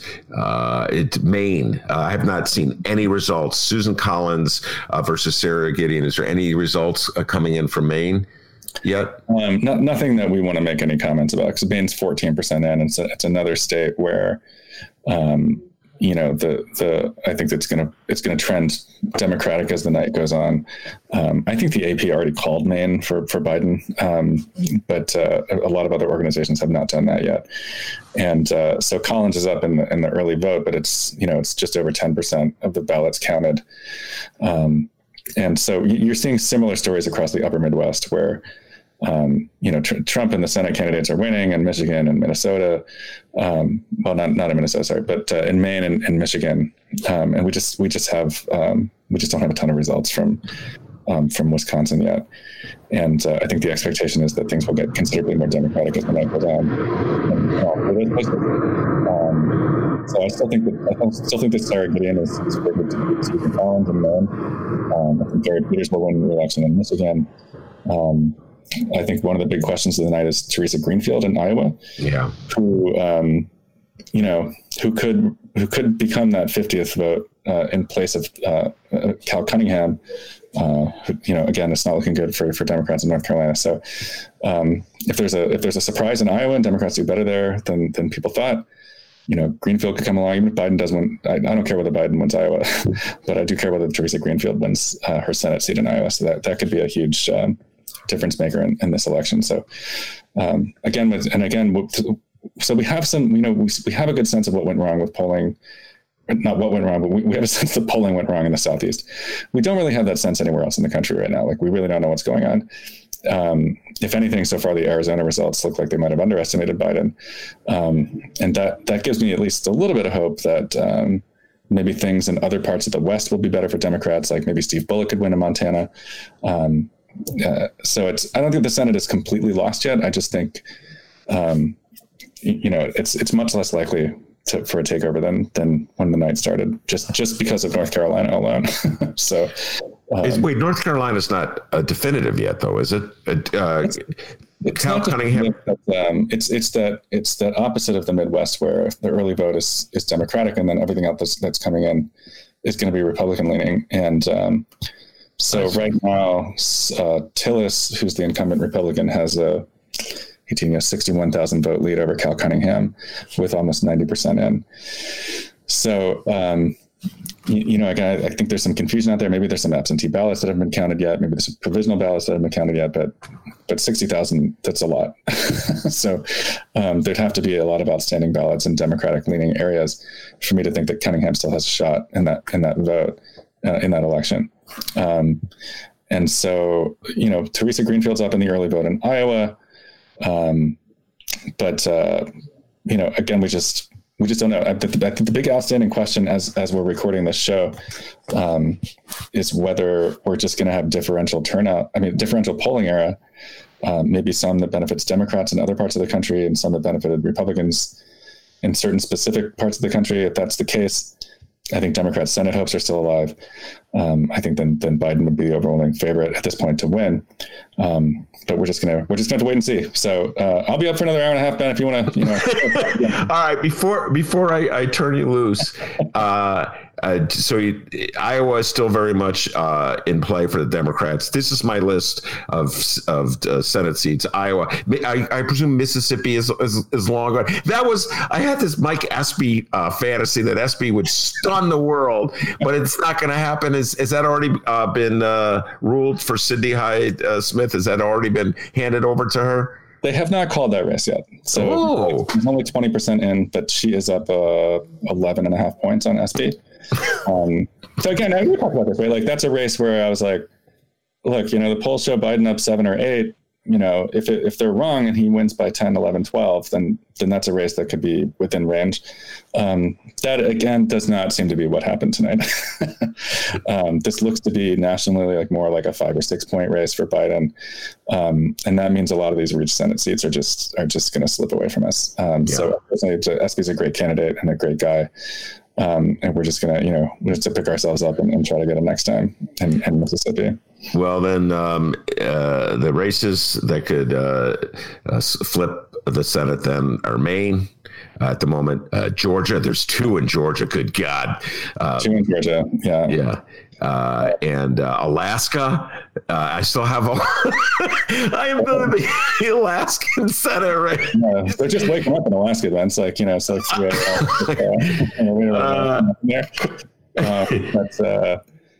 Just as we've been talking, I'm pretty much I'm much more bullish on Biden in the last half an hour just based on this Arizona stuff. So come on, man, Arizona bodes well for Texas. Yeah, and and I don't know what I presume that John Cornyn, that was like a desperate hope that what MJ Hager, she could win. See now, man, why did Beto O'Rourke just run for Senate? I do not Hickenlooper. Look at him. You remember Hickenlooper on the debate stage, David Ferris? There's a bunch of people that are running for Senate that ran for president for 3 seconds. Hickenlooper and Bullock are the 2 big ones. And neither of them got 3 seconds of traction in the presidential race, just because I think they're a little bit out of step with what the Democratic base wants at this point. But I think that they were both good Senate candidates. I don't think anybody in Montana could have come closer than whatever Steve Bullock is going to do. And Hickenlooper, he's going to blow it out. I mean, Colorado's not a swing state anymore. It's just, these things have changed so much just in the last 12 years. But you remember Colorado was like a Republican stronghold for a long time. Yeah. And now it's just, now it's just a set it and forget it Democratic state. And the reality is we only need to do that to one or two more states. And we have just a consistent majority in national politics. And so it's something that's a bit disappointing to me tonight is it just doesn't look like it's happening this year. So but as the president says, it is what it is. So the demographic changes have not happened fast enough in Texas. You and I both say this a million times. You flip Texas, it's over. It's over. It's coming, but we're not there yet. Yeah, it's coming too slow for Donald Trump. And Montana, as you say, it's too early to tell. That was another one. And of course, Michigan is way too early to tell whether that's the one the Democrats have to hold. Gary Peters is running against John James. And as Rose laid out, it's going to be a long time coming before we know what Michigan is. Very bizarre state, Michigan. Yeah, it's an odd one. I do love the upper coast of the Lake Michigan in Michigan. So yeah, it's a nice place to visit. Before I let you go, there's one question I have to ask you. This is kind of on my mind. I was listening to an interview with Steve Schmidt. I don't know if I told you this, who's the head of the Lincoln Project and one of the people who is one of the mainstays behind the Lincoln Project. It was a podcast he did. He was very confident that Biden was going to win. And he was already talking, looking about what the Lincoln Project was going to be doing in the future to build on this success of Joe Biden's election. And I'm just wondering, David, before I let you go and bring on Jacob Kaplan, our next guest, I was just wondering, like, what's your sense of where the Republican Party is going to go after this election? Do you think there's going to be they're going to further move to the right? Yeah, I mean, I think a lot was going to depend on what happens tonight. And, I think if Trump really got blown out and he lost Texas, then I think there's a world in which the party would move away from that kind of politics. I think in a narrower loss where Republicans hold the Senate, I think the Trump faction can say, look, we did better than anybody else could have done in the midst of what was happening in this country, which is an enormous disaster. We came close. And so I think that the energy in that sense would be with people kind of running with Trump's politics, who just aren't Trump. There's also a chance, by the way, that Trump could run again in 2024. So he doesn't look super healthy to me. He doesn't sound super healthy to me. But that's certainly, there's only one person that's ever served non-consecutive terms in office, and that was Grover Cleveland in the late 1800s. So Trump, I'm sure he'll be casting about for that if he does in fact lose. And he may set his eyes on the presidency again. I doubt it. He'd be happier just being a commentator on his own TV network and tweeting. Yeah. But in terms of the drift of the Republican Party, it doesn't look like this loss is going to be decisive enough for them to really consider a significant shift away from what they're doing right now. Yeah, I think you're right. All right, David, go back to your evening. Okay, it didn't happen exactly the way you said it was, but I think the likelihood of the Democrats winning in Arizona, it's got it down to 27 electoral college votes that they need to flip. And I've always been confident about Michigan, Pennsylvania, Wisconsin. I don't know why. Maybe I'm deluded. And so it's just the problem is, it's going to be another 2 weeks, David Ferris, of agonizing and Trump calling for votes not to be counted and lawyers in court. That's what we're going to be seeing. You know that, don't you? Yeah, no, I mean, it could get ugly. I think it really depends on the results in Michigan, Pennsylvania, and Wisconsin. I think if they're decisive, then we can avoid all that stuff. If we're in less than 50,000 votes territory, then yeah, that's going to be the case. I think based on the results in the Midwest so far, I don't necessarily think we're going to end up in that nightmare scenario, but I wouldn't rule it out either. So I'm not going to sleep super well tonight. It could be worse. So it could be worse. Yes. Yeah. Think about that. That's a good philosophy to have. All right, David Ferris, thank you very much. Go try to get some sleep. I know you're going to be on our show in a couple of weeks anyway to talk about this. It'll be less gloomy because I do believe Biden's going to win. Jacob Kaplan, the brains behind the local Cook County Democratic Party, is going to be joining us. We're going to take a little break and talk a little more local results with Jacob Kaplan when we return.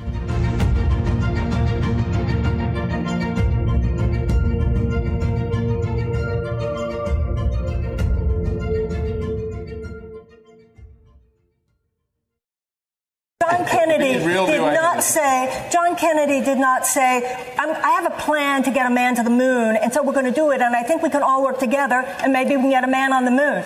And John Kennedy said, by the end of this decade, we are going to put a man on the moon. Because John Kennedy was back in the day when politics... I'm Jeannie Ives. Want to know why I'm running for Congress? Walk a mile in my shoes. A journey of service starts with one step. I took my first step in jump boots, serving my country in the Army, just out of West Point. Then I traded my Army boots for athletic shoes, coaching cross country and raising my kids. But duty called again. I stepped into heels and a new job. And in the State House, I battled corruption wherever I found it, protected taxpayers with every vote, and reached across the aisle to work for you. Now, I'm stepping up for a new fight to save this country from those who would destroy the values that forged our nation and make it strong, to rebuild our economy and to get our nation working again, to build on the promise only America can make and keep. I'm Jeannie Ives. When you need me, I'll always step up. Jeannie Ives for Congress.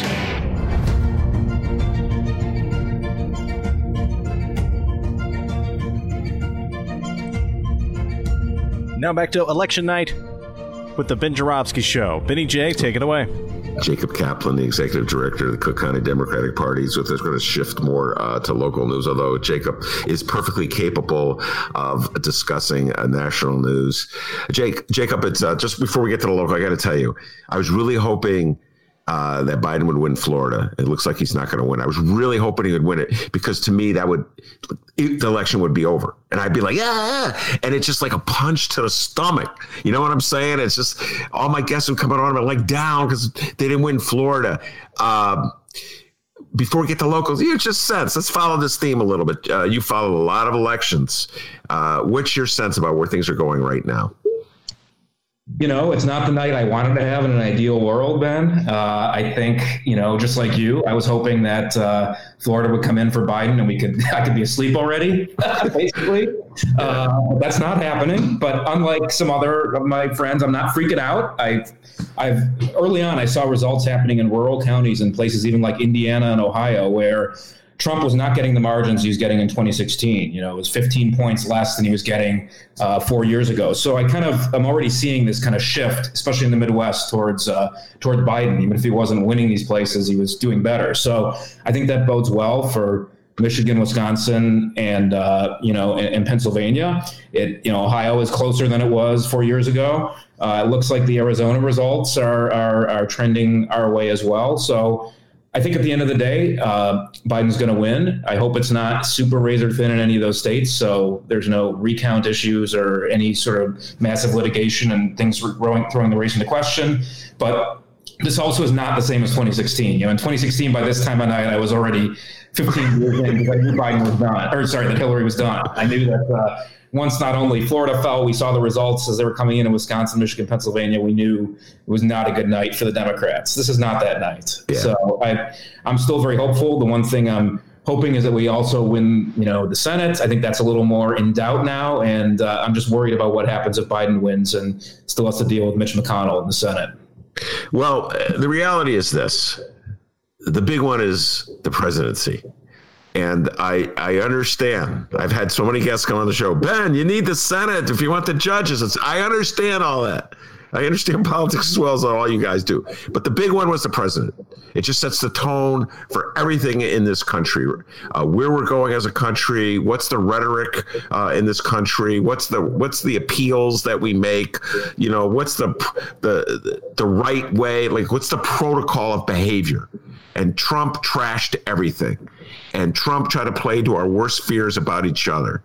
And I would have loved to have seen a revolt against that, even from people, Jacob Kaplan, who don't agree ideologically with the Democrats. I would have liked to have seen a revolt against Trump's behavior. That's what disappoints me most about Florida and what's going on in North Carolina and Georgia. I haven't seen enough of that, obviously, to topple those three states. It's like people bought into it, and there's still a very strong segment of the population that enjoys Donald Trump's persona. That's what bothers me. What's your response? I agree. And I think the story may very well be in a few days is that the Democrats underperformed with Latinos, particularly. There was this thought, there's always been this buzzword of the new Democratic majority and how much better we're going to do among Latinos. It looks like Trump is doing much better among Latinos this time around, at least in Florida and maybe some other states in the South and Southeast as well. So, the narrative coming out of this may be that it was really the older white voters in the Midwest and suburban voters in the Midwest that saved Biden. And that's not the coalition that I think we were going into this thinking that we were going to have. So it really will require some soul searching, no matter what the results are on strategy and why we were off on that. Well, by the way, before I buy into that, David Ferris, our previous guest, was talking about that. Let me point out one more time. The Latino community in this country is by no means a monolith. I keep emphasizing this. And the Cuban American vote in Florida is far different than, let's say, the Mexican American vote in Chicago or in Nevada or in Arizona or in Texas. And so I just think it's really too early to make it. I would like to see, for instance, now go to local. I have not seen any local results, Jacob. So I'd be curious what the result from, let's say, the 12th ward in Chicago or the 23rd ward in Chicago in the Hispanic precincts in those areas, or the 14th ward in Chicago, Ed Burke's ward, which is heavily Hispanic, or even the 13th ward, which is Mike Madigan's. You follow what I'm saying? Before I would make any conclusions based on what some Cuban American voters did in Florida. You follow me? I agree. Or Venezuelan Americans, or Florida's a whole different ballgame. And, if we end up winning Arizona, I think the Latino vote will have played a part in that as well. So I agree. You can't, say it's all a monolithic block, but it will still be an important thing to search and see what happened. Yeah. All right, let's shift gears to the local results. I've not seen any local results. You're going to be our reporter on this one. The one we've talked a lot about on this show is State's Attorney Kim Foxx running for re-election against Patrick O'Brien. You're going to be breaking news in this show because we haven't discussed it. I haven't seen anything. What's going on in that race? So as of right now, Kim is winning with 54% of the vote. O'Brien's at 40%. Dennehy, the Libertarian, is at 7%.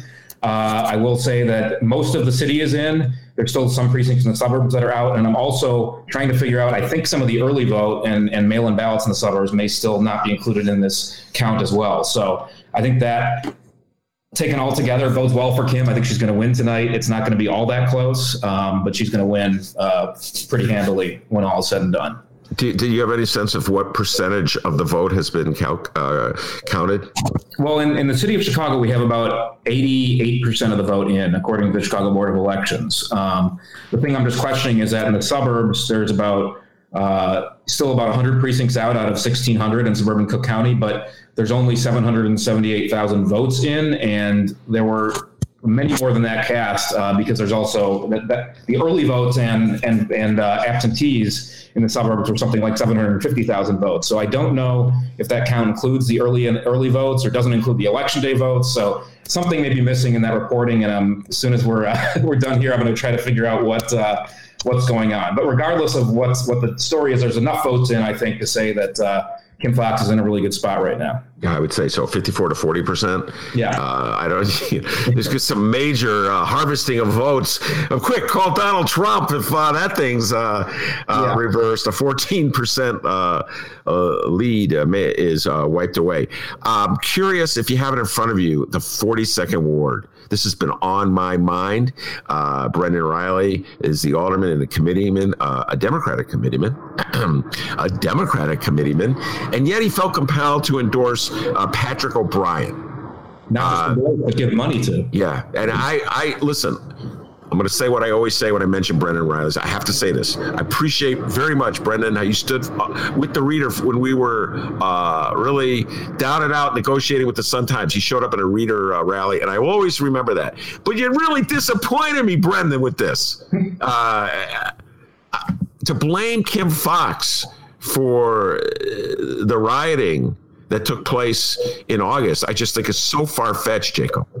I mean, you could be mad at Kim Foxx for how she handled Smollettgate, but to blame her for the rioting had nothing to do with her office. This is me speaking. Nothing to do with her at all. What a stretch. And that's just like, bowing down to the biggest hotheads in the 42nd ward. Do you follow what I'm saying? I'm very disappointed in that. It is. No, I agree with you. I wish I had results for the ward, but unfortunately, the board doesn't report ward by ward results usually until much later or even early tomorrow morning. So can't break it down like that just yet.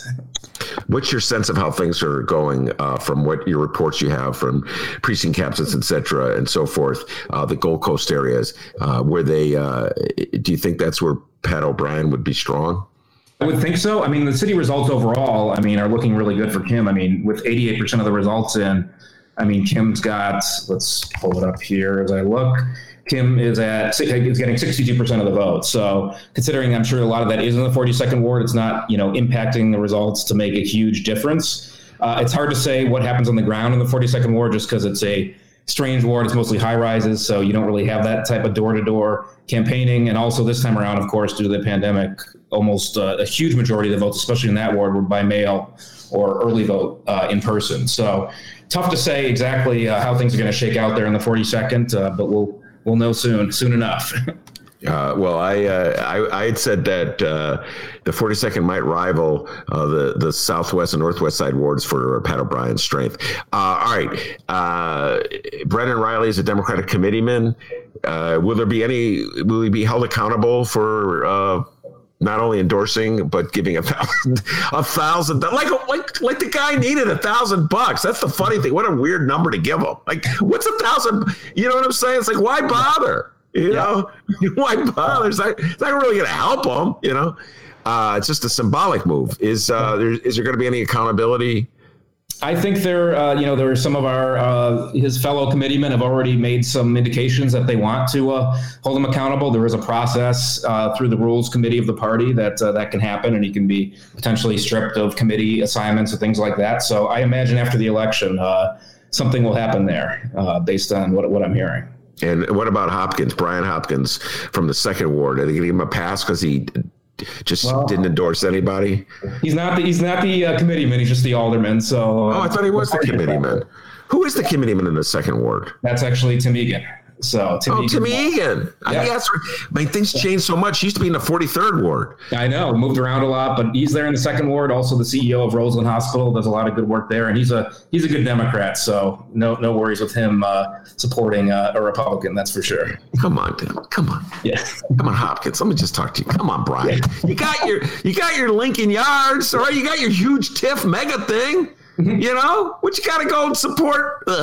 Too controversial. God dang. Come on, man. Take a stand. Good God. All right. Michael Tuman, the judge. We've talked a lot about this.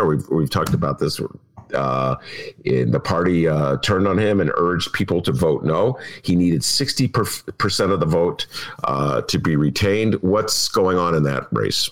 Too close to call. He's at 60.3% in the city with, again, 89% of the vote reporting, and he's at 64.3% in the suburbs. But again, I believe there's a significant amount of the suburban votes still out. So too close to call. It's going to be down to the wire on that one. I think just based on that, I'm going to go. I put my money in Vegas. He's going to be retained because you would need a big anti-Tuman vote in the city, you know, to overcome. And let's give a shout out. I know you're not going to be joining me in this. Mark Brown of the Sun-Times. Finally, Mark Brown, you won a victory. The guy wrote like 3 or 4 columns, I want to say, Jacob, extolling the virtues of Michael Tuman and chastising the Democratic Party, your beloved Democratic Party, my beloved Democratic Party, for a power play.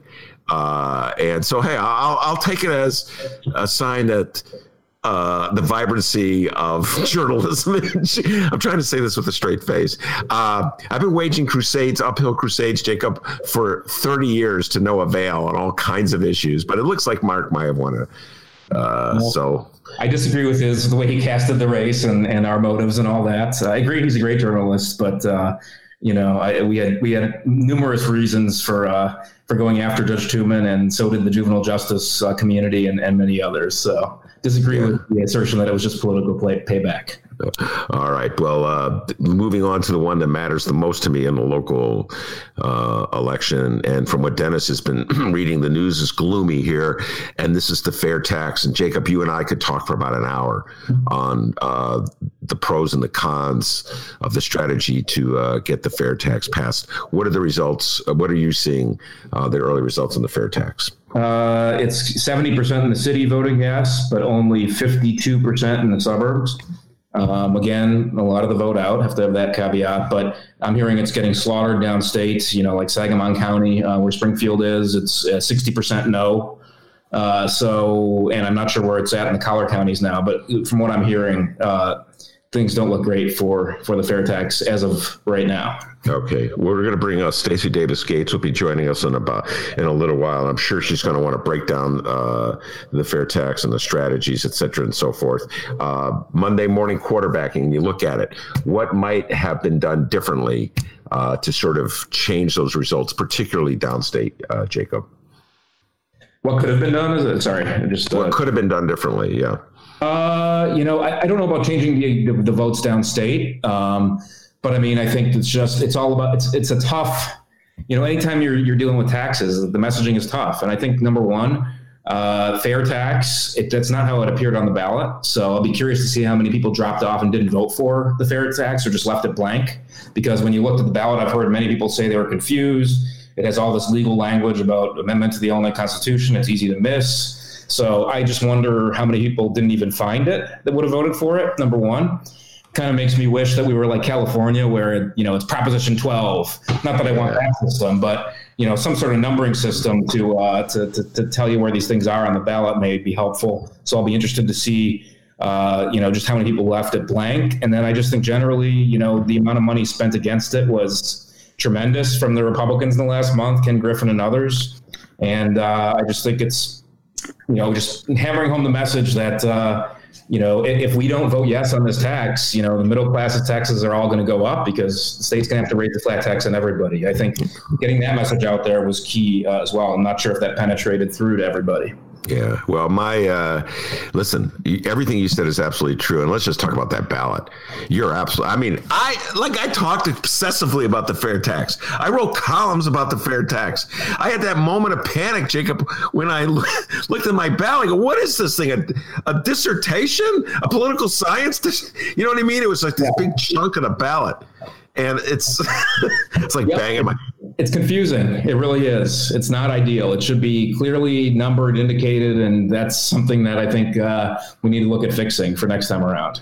Well, we'll be discussing this in much greater detail with Stacey Davis Gates, because if it has failed, and it does sound like the numbers are against it, it's going to make an already difficult budget season even worse. Not just state, but also Chicago, because Chicago is dependent on the state for money.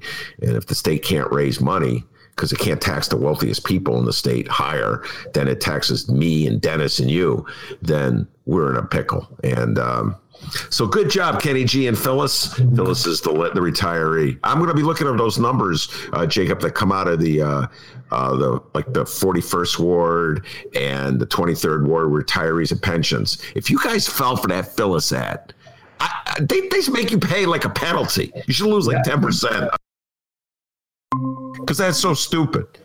Agreed.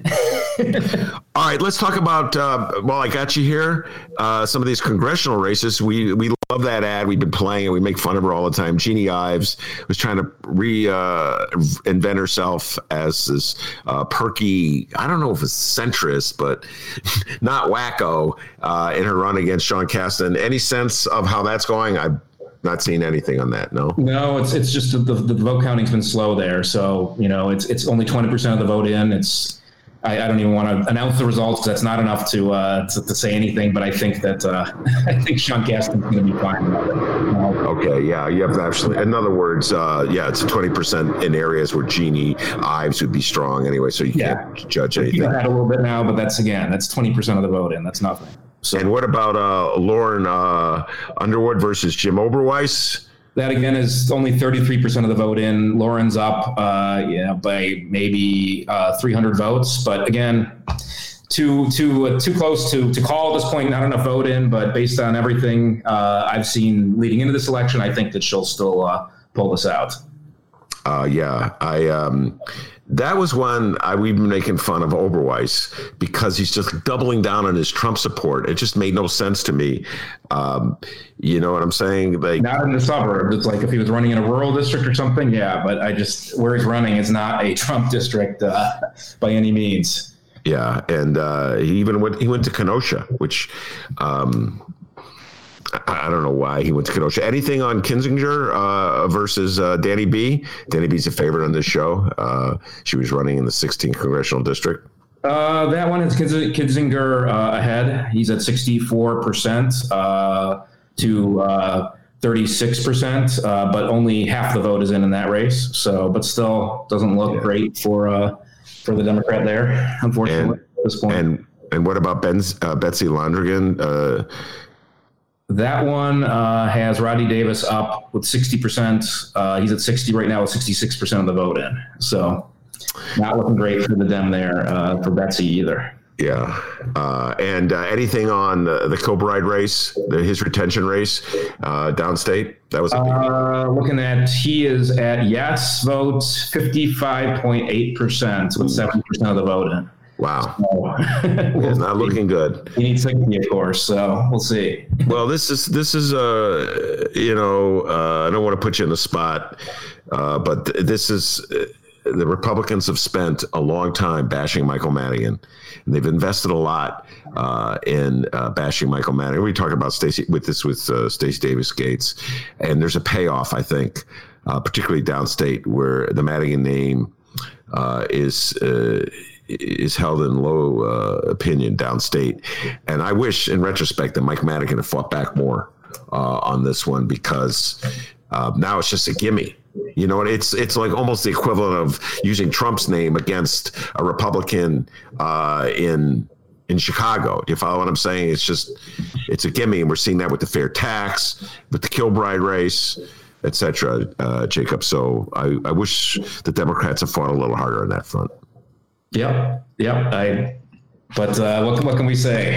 Everyone just kind of assess the results as they happen in the next few days, and then figure out the path forward on that. So, all right, before we let you go, just your overall sense of things right now. I've not taken a look at any updates on the national map. I'm just assuming that Arizona is going to go for the Democrats, and that we're going to be waiting on Wisconsin, Pennsylvania, and Michigan, that there's not going to be any quick victories for the Dems. Do you have any general senses about what this night's going to end up being for the Democrats? I just don't think we're going to know tonight. Again, I think, like you said, it's Pennsylvania, especially, and Wisconsin and other states have just, they're saying the mail-in ballot count's going to take days potentially. So I don't think we're going to have a good sense. We'll probably have a much better sense tomorrow, but I don't think we're going to know anything for sure tonight. But again, that's much better than what we were in 2016 when we knew things were over. Absolutely. And I feel pretty good about our chances in Pennsylvania, Wisconsin, Michigan, and Arizona based on where it's at now. So I'm a little nervous because I would have liked this night to go quicker than this, but I still feel pretty confident we'll be in a good shape, at least for the presidency, in the next few days. All right, very good, Jacob. And I'll let you go. Thanks for coming on. I really appreciate it. And when we return, I'm hoping Stacey Davis Gates will join us. Take care, Jacob. Sounds good. Have a good one. Thanks. Take care.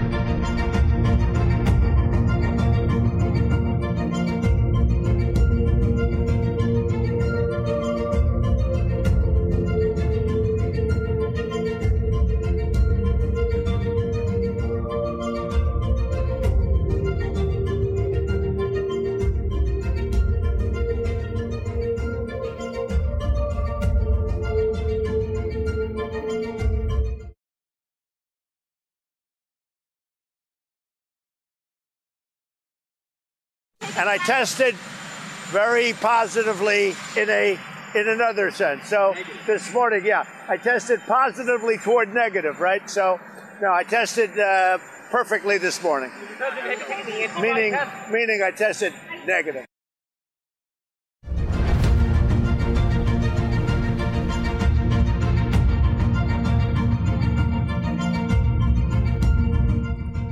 Welcome back to Election Night with the Ben Joravsky Show.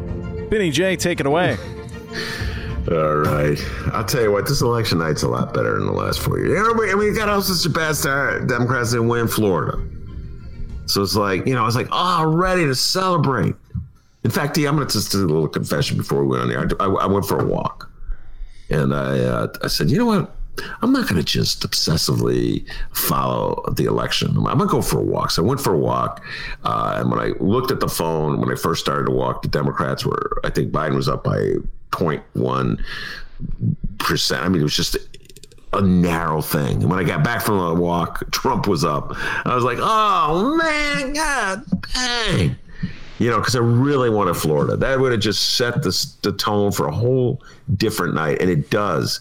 I can't remember if it was David Ferris mentioned this. It does remind me so much of 2018 and the way that election, the midterm election, started. I believe we were working in a radio station when we did that one, as I recall. And so this is really reminding me of that, like, delayed gratification.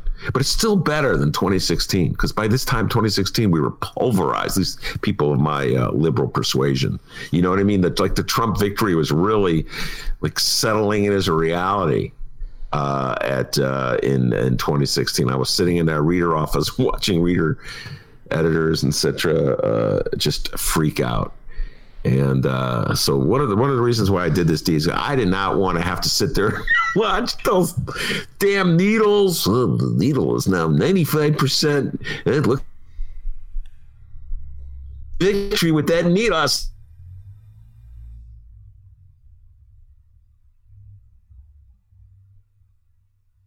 was pointing out it's going to be a replica of what went down in 2016 with Wisconsin, Michigan, and Pennsylvania.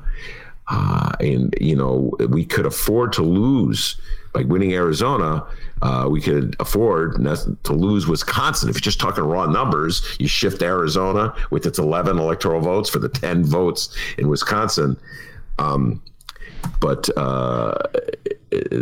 that still means you have to win Michigan and Pennsylvania. And I was actually more confident of winning Wisconsin than I was of those. So, still got to win the big three. And I could take that deep dive and talk about the second congressional district race in Nebraska. All important second congressional district race in Nebraska. That's one electoral vote. You got that second congressional district electoral vote in Maine. This is where you get really obsessive and geeky.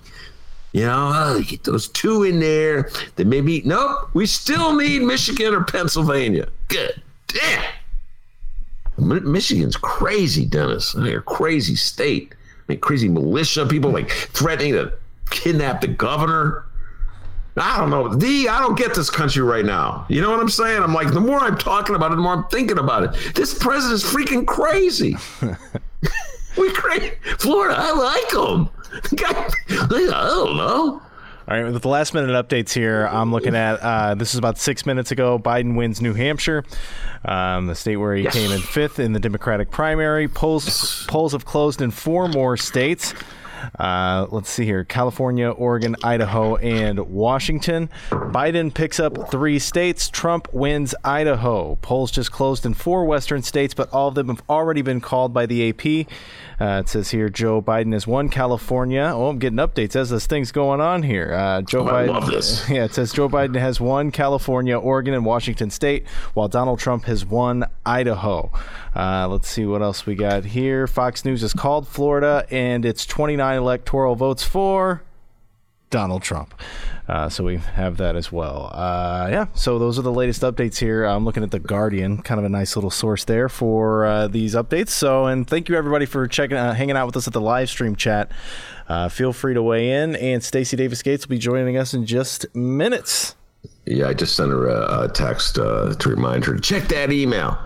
I love it when they're so confident. The state closes, boom, give Idaho to Trump. Have they even counted a vote? They did the same thing with Illinois. I was all excited. Oh, wow. A blue popped up. It says here Republican Congressman Doug Collins has conceded in the special Senate election in Georgia. The race will proceed to a January runoff between Republican Kelly Loeffler, who was appointed to the seat, and Democratic candidate Raphael Warnock. So that was an update there. Oh, that's good. All right.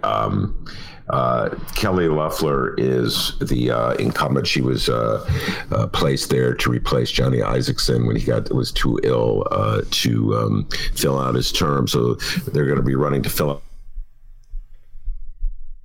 over that.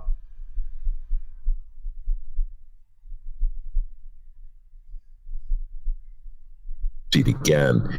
See, there's 2 Senate races in Georgia. The other one is Perdue versus John Ossoff. And Ossoff is the young man who ran for Congress in 2018 in Newt Gingrich's old district and lost. A very expensive election. And he is running against David Perdue, the incumbent. Do you have any results on that one, D? On which one again?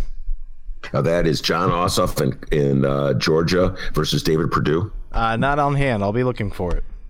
Yeah, that's a key race if the Democrats are going to take back the Senate. David Ferris was talking a lot about that on the show the other day. He's got Georgia on his mind. There's 2 seats up in Georgia. Looks like Perdue is at 54.7% at the moment, and John Ossoff is at 43%. No, that's not good. What percent of the vote in does it say? Vote count doesn't say. All right, yeah, so we don't know what that, but that's not looking good. 66% reporting. Oh, 66%. Come on, Asaf. God dang. Well, this gets back to... See, I'm not sure I'm buying into what Maya was saying this time around. I felt it much stronger. Is that Stacey Davis Gates I see? It's Stacey Davis Gates. How are you? I'm doing well. Stacey, you can't see me because my computer's so old it doesn't have a camera. Yeah, right. You're in the bed eating ice cream. That's not true. All right, now listen, Stacey. I need to be bolstered. I need to be fired up. I need to feel better about the world, and so I'm turning to you. The ball is in your court. There's a point guard for many years. You got to deliver things. Go ahead. Your general thoughts. Well, I thought that this election, white supremacy was on the ballot. You look up at Michigan, where they were literally plotting to kidnap a sitting governor. You look at Wisconsin, where COVID rates are through the roof and people are still refusing to, do anything to mitigate the rise.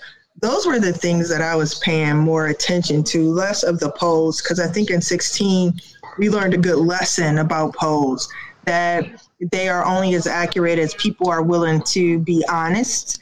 And I just think that people are not being honest about how they really feel until they cast their vote. And so that's what I think we're seeing in this moment.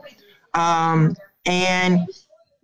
politics are local. And you go back to, the emphasis on hyper-local races. One of the bright spots is that citizens in the city of Chicago believe in taxing wealth. So you can actually get through, a progressive type of tax this during this budget season, right? You can, maybe stave off some of the property tax hikes and some of the layoffs by looking at something that's more progressive, that taxes people like Ken Griffin, who can evidently write checks, for tens of millions of dollars at the drop of a hat. So, those are some bright spots. I think Chicago's ready to tax, millionaires and billionaires. Yay. We can do that here. Especially as we're looking at this budget. I think also, too, the magic of what happens here in Illinois, if you look at the map, the preliminary map right now, and all of the red around us, and we're blue, it's amazing that Illinois can remain blue. And I think that should be something people spend some time thinking through. How does that happen? What is happening to make that happen? And who's the architect of that? All right. Let's start. Let's keep it local. And let's go back to the theme that you raised. You were talking about the fair tax, of course, which was the amendment to the Illinois Constitution that would allow J.B. Pritzker and the General Assembly to raise the rates on the wealthiest people in Illinois. In order to raise those rates, in order to have a progressive tax as opposed to a flat taxes, which we have now, we have to amend the Constitution. It looks as though statewide it will not meet its 60% mandate. I don't have the numbers in front of me, but those are the last numbers I saw. But 70% of the vote in Chicago, 70% of the voters in Chicago voted yes. And so the point you're making, Stacey, is a very local point. And the point you're making is that leaders in Chicago, certain mayor of Chicago, and the alderman in the city of Chicago, in your humble opinion, should look to these results to say they can venture into more progressive areas to raise money to meet our budget in the middle of this pandemic? Is that what you're saying? Absolutely, you can. Voters gave you that. That's a mandate, 70%. So I would not, if I'm a sitting alderman in this moment, I would not be shy. Hell, if I was on the county board, I wouldn't be shy. It also won in the county, not by the same margin, obviously, and it still won. You get to tax rich people in Cook County and the city of Chicago. That was that result, and that's not a poll. That people actually voted. And we haven't counted everything yet. So those margins can certainly grow. I think that is promising. And it also speaks to the type of organizing that the movement has been doing for like the last decade or so, and putting at the fore this need to tax the rich. And so at this point, Chicagoans are accustomed to hearing that. They've been organized around that idea, and they demonstrated their support for it today. So I think that, this whole concept of laying workers off and cutting services and closing down services and raising property taxes on the same people you plan to lay off, you don't have to have that discussion anymore. You can go straight for progressive income or progressive taxation here in Chicago. Raising taxes on the people you're laying off. Yeah, not a very, it's not a very pragmatic way to fill your budget shortfalls. You lay the people off, saving whatever money you save, and then you raise their taxes, basically putting them out of existence. When you evaluate, Stacey, the resistance to the fair tax, which was largely financed, as you point out, by well-to-do people like Kenny G, Ken Griffith, how deep do you think that resistance is? Is it just this notion that they just plugged in on? And by the way, Civic Chicago joined them on this, Stacey. Well, of course. Join them. The Civic Chicago and Ken Griffin also championed the closing of like over 200 schools that Black kids went to. So, I'm not surprised that they would also be opposed to those same children and their families having a progressive income tax that would provide more for the public sector, which, largely employs people of color and women. To me, it goes together. I'm not surprised by that at all. But it also speaks to the need for the type of organizing that's been done in Chicago for a number of years to reach other parts of our state. Look, I think I remember that the state of Illinois has more documented sundown counties, cities, towns, if you will, than any other place in the nation. And for it to be blue on that map, that is something worth analyzing. And I can't say that enough, because if we are literally in a position where you have a blue state with a history of exclusion, oppression, but you still have a blue state. What is that about, and what can we learn from it? And then how do we translate that into other, tax the rich initiatives? Because there's something to be learned from that. But I would also say this too, is that shifting taxation in this state is going to be a multi-year endeavor. I would also say that taxing rich people in this state, we have to begin to unpack, just this this false premise of, people who don't have money thinking that they have money, or that rich people actually earned all that rich people money. What do you mean by that? Go into that a little bit. Well, I mean, think about how wealth is created and has been created in this country. It's been through socialism, if you will. Tax abatements, tax breaks. Think about Amazon right now. We pay municipalities and states and so forth. They pay Amazon to come to their space. Amazon doesn't invest in that. Obviously, they pay a salary, they pay a wage. But you have like these large corporations relying on the largesse of government to fund their endeavor to create the infrastructure. And so if we're not having those conversations, so we can fund, sports stadiums, we can fund Amazon, but we can't provide breast cancer screenings. We can't fund in neighborhood public schools. Think about like what people need versus what people aren't receiving. I agree with you 100%. Particularly, it's the way the issue is framed. So if you give a tax break to Amazon to encourage them to build a warehouse on the south side of Chicago or in University Park in the south suburbs, that's considered an investment in economic development. That's how that's presented by the powers that be. If you pay a retiree a pension so that he or she can pay his bills or her bills and raise a family and be a productive citizen in Chicago, that somehow or other is considered a waste of money.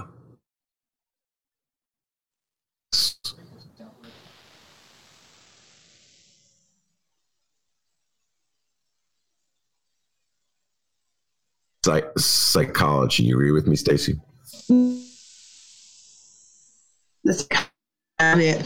We have to become more adept at an organizing conversation, asking people, what do they imagine? What do they believe in? What do they believe we can get together?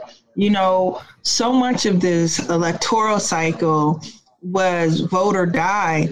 And it's like, dude, people are dying literally right now. You know, we are not having an honest look. One thing that I know from going on strike a few times is that if you have an honest conversation with grown-ups about the stakes, right, you don't have to sell them an illusion. They will more than likely make the right decision. And the right decision meaning voting and behaving in their best interest. We typically in electoral politics don't necessarily trust them. And we use polling wrongly. I think polling is an indication of how you organize. Like you take the data in and you clarify, okay, this is where people stand today. Now this is where, you know, we want to move them. And then what are the things that we say and do in between the initial poll and then the ultimate poll, you know, like E-Day, right? And so we're using polling, though, to reinforce instead of to organize. But that is a multi-year endeavor. It's not, you know, an electoral cycle endeavor at all. And then here's the other thing. I think folks really need to come to terms with white supremacy is comfortable for a lot of people. Patriarchy is very comfortable for a lot of people. And what does that mean? Honestly, you know, it's comfortable for some, uncomfortable for others. You know, this whole like toss Tumen thing that, you know, has been going on, you know, somehow folks think that jailing Black kids is repulsive when there are millions of Black people in prison right now. Like literally, that actually ain't gonna move the needle. Because if it did, then why does it exist in the way that it exists right now? You know, we have to start being honest about this, even if it's an uncomfortable honesty. How do we move people? How are we organizing people? How are we talking to people? And how are we absolutely accepting what it is in this moment? I'm not saying agree with it, but acknowledge what it is and then figure out how to get it to where you need it to be. And that's organizing. That's just not like vote or die. Well, all right. You raised a lot there to pick apart. And the contradictions, I may have said this to you already, the contradictions between the message, just look in the state's attorney's race to prove this point. I haven't seen any updates in a while. I think Kim Foxx will win. I was predicting all along she was going to win. But Patrick O'Brien ran one of the most blatantly racist campaigns I've seen since Bernie Epton against Harold Washington, which was before your time. It was a long time ago, is my point. And save Chicago, vote for Pat O'Brien was his message. I'm like, are you kidding me? Save Chicago voting for you? Like what? Okay, so that was the message. At the same time, Donald Trump, the leader of the party, that Patrick O'Brien is part of was saying he did more for Black people with his First Step program, criminal justice reform, than anybody else. He had done more for Black people than anybody else, including Abraham Lincoln, or except for maybe for Abraham Lincoln. Stacey, the contradiction embedded in that position where Donald Trump gets to get away with saying something outrageous and is not challenged on it in any way, because I don't know, maybe the Democrats are afraid to champion a criminal justice reform, so that Ice Cube can stand up and say, "Oh, voting for Donald Trump is a vote like for criminal justice," is so bizarre and twisted that it really, sometimes I feel my head's gonna blow up. How do you deal with those kinds of contradictions? But those contradictions are always there. They're just not there in way. They're here in Chicago. Like, you can hear that same conversation about Democrats versus Republicans in Chicago. And they'll talk about Roseland, they'll talk about Inglewood, they'll talk about West Garfield Park as to why, people need to vote out Democrats because they're not like seeing, feeling, experiencing a better quality of life, right? Now, listen, here's the thing. You can be pissed off with Democrats, but the conclusion isn't Donald Trump. I mean, I completely reject that. Like, look, I wasn't a Biden delegate or even a cheerleader for that matter, but I do know something about the need to survive in this moment. And Donald Trump makes that awfully hard. You understand what I'm saying? Yeah. And the contradiction is that real people are not experiencing a real benefit from policies, and we're supposed to tuck it in during election time. And here we are. Yeah, here we are indeed. All right, let's go back to you mentioned the Michael Tuman thing. And there's that, I cannot let you leave. D, you got to play this. Stacey Davis Gates, dear friend, Lori Lightfoot, mayor of the city of Chicago, had, I don't know what the mayor of the city of Chicago's got against the Chicago Teachers Union. We've discussed this many times. Every time Stacey's on the show, we talk about this. But D, I sent you this tape, that was on Twitter. It's his Mayor Lori Lightfoot outside of school. I'm not quite sure where it was. And there is a social worker, a school social worker, who confronts her about Judge Michael Tuman. The Tony Preckwinkle and the Cook County Democratic Party had tried to unseat Tuman by not giving them endorsement. I was just talking to Jacob Kaplan. It looks as though that it's going to be unsuccessful and that Tuman will be retained. But just an interesting little exchange between Lori Lightfoot. D, let me know when you have it ready to go.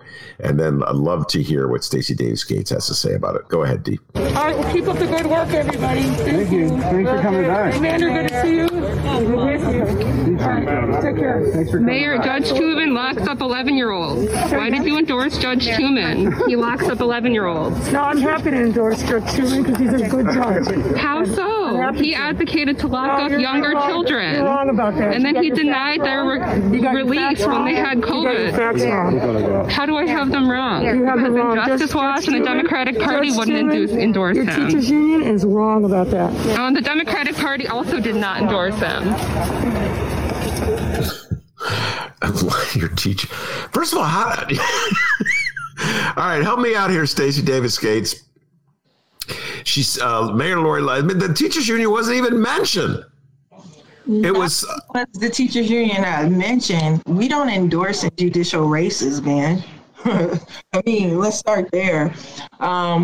It's a complicated endeavor that requires study. I think it doesn't. A judicial endorsement should not be the same type of endorsement process that we do with other political candidates. So I am very cold to that, to be honest with you. In fact, I use the Injustice Watch Judicial Guide, the past few times that they've put it out, because it was thoughtful and it was thorough. But this whole thing, look, she didn't have to say that today for us to know how she feels about it. The positivity rate, the COVID positivity rate in the city of Chicago right now, I think is 10%.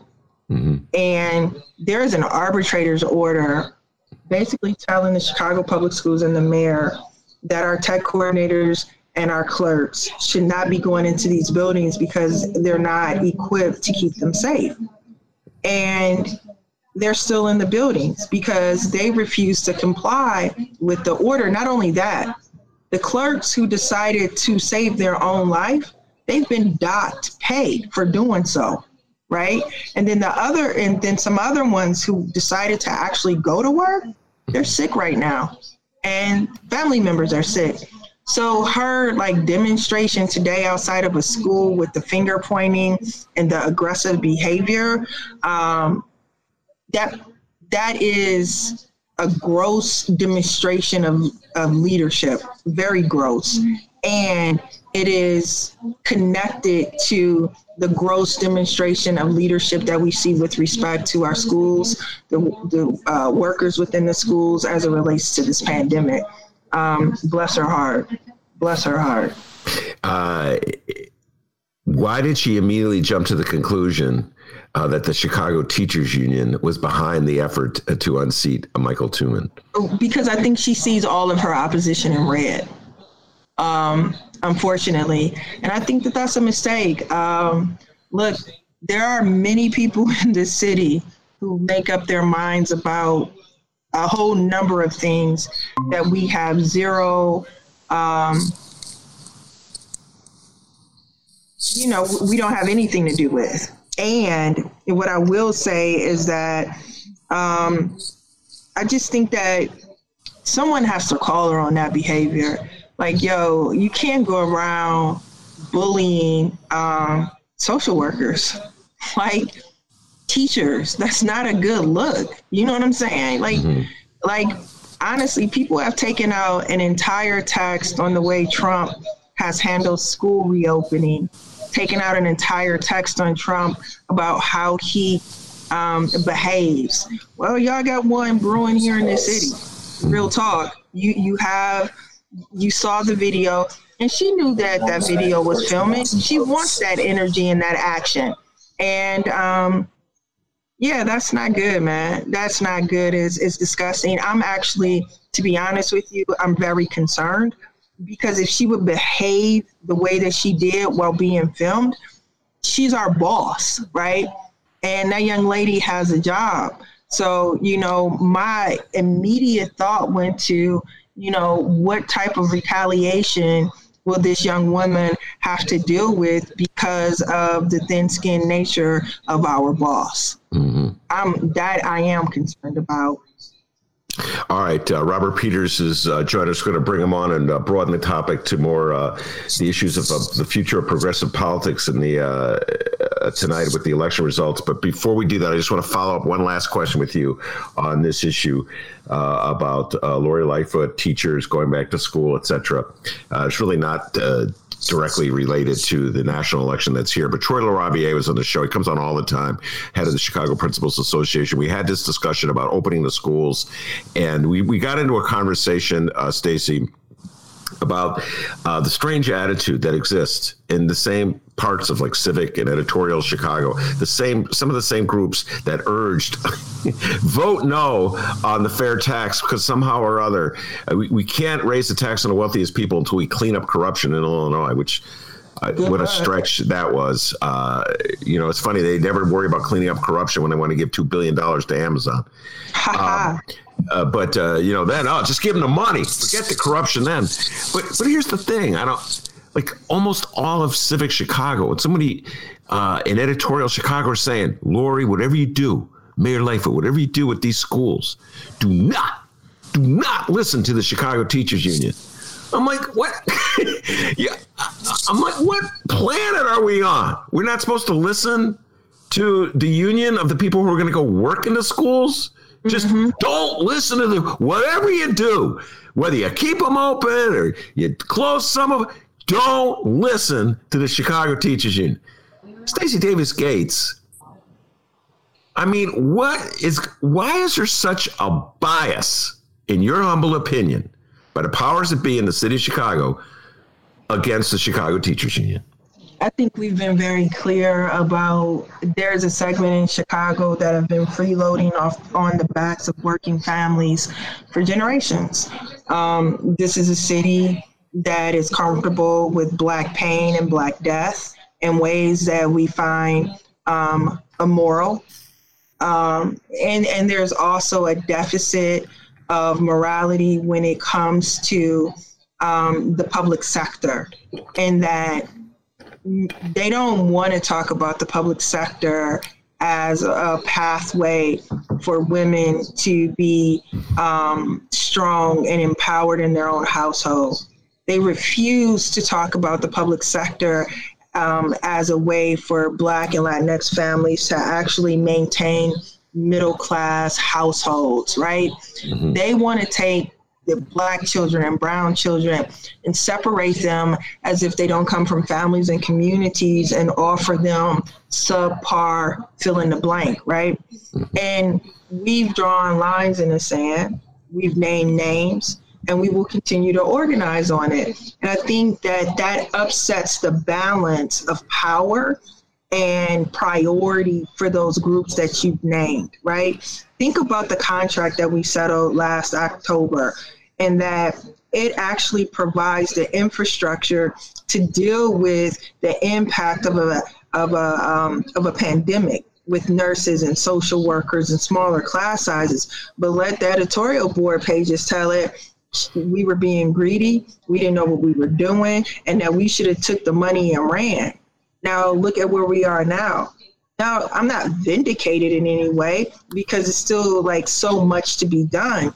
But if you listen to people who are advocating for less, for the very people who need more, and who, quite frankly, have given more in this city, then like you're no friend of anyone except for yourself. And so we're clear about that at our union.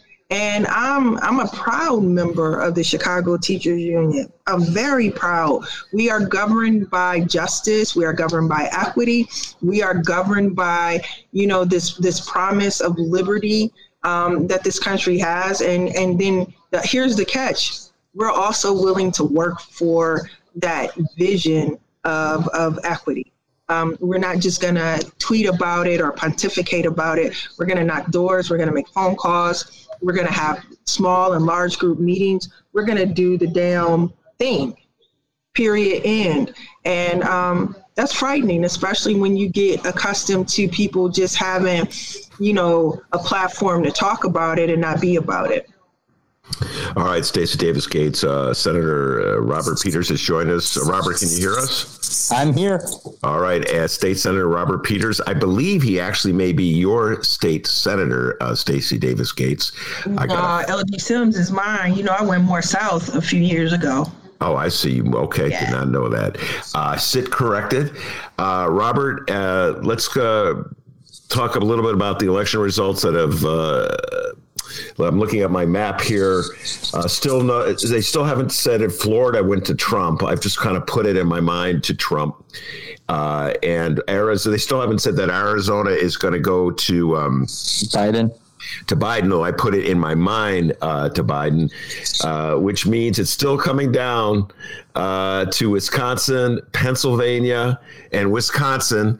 Robert Peters and Stacey Davis Gates. I'm going to ask you, Robert Peters, what's your general thought about the election results so far tonight? I think particularly in the presidential, when we look at Wisconsin, Michigan, and Pennsylvania, they're late in terms of mail-in ballots and counting them.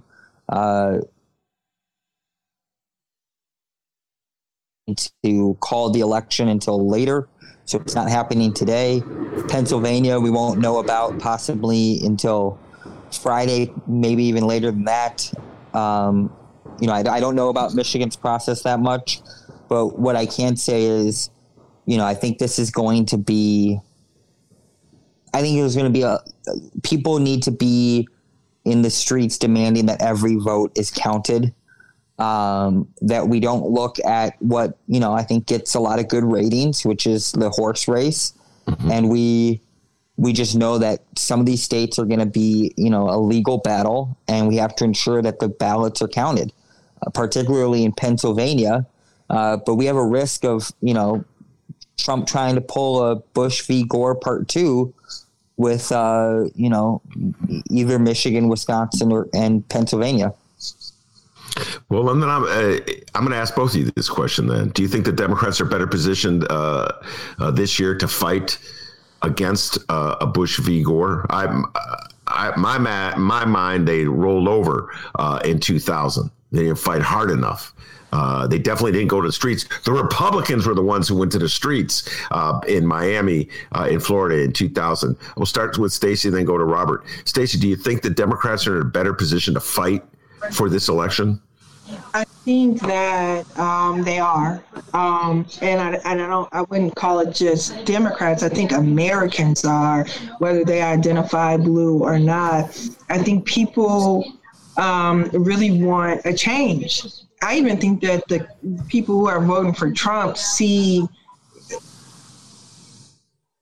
are voting for something different than the Beltway, if you will, which is, I think, his appeal to them for I'm not saying I agree, I'm just, stating it.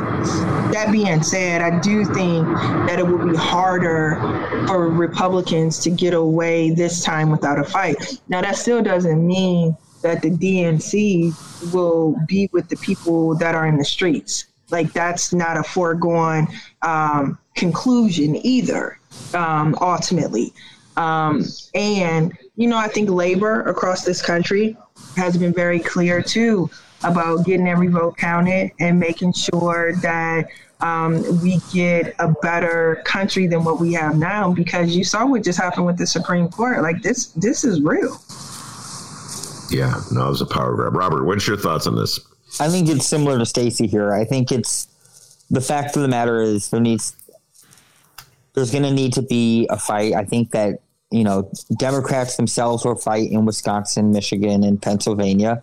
And the other part is I think that there just needs to be some level of mass mobilization that does need to happen, because the risk is, and I had a friend text me going, oh my God, is this over? I can't believe we screwed it up. And it's because we're watching it expecting sort of the traditional announcement of what's going to happen with this national election, when it's just not what we've normally seen. The broad use of mail-in ballots has to change our expectations of when we're going to get results, how we're going to get results. And we can't let it set in that we're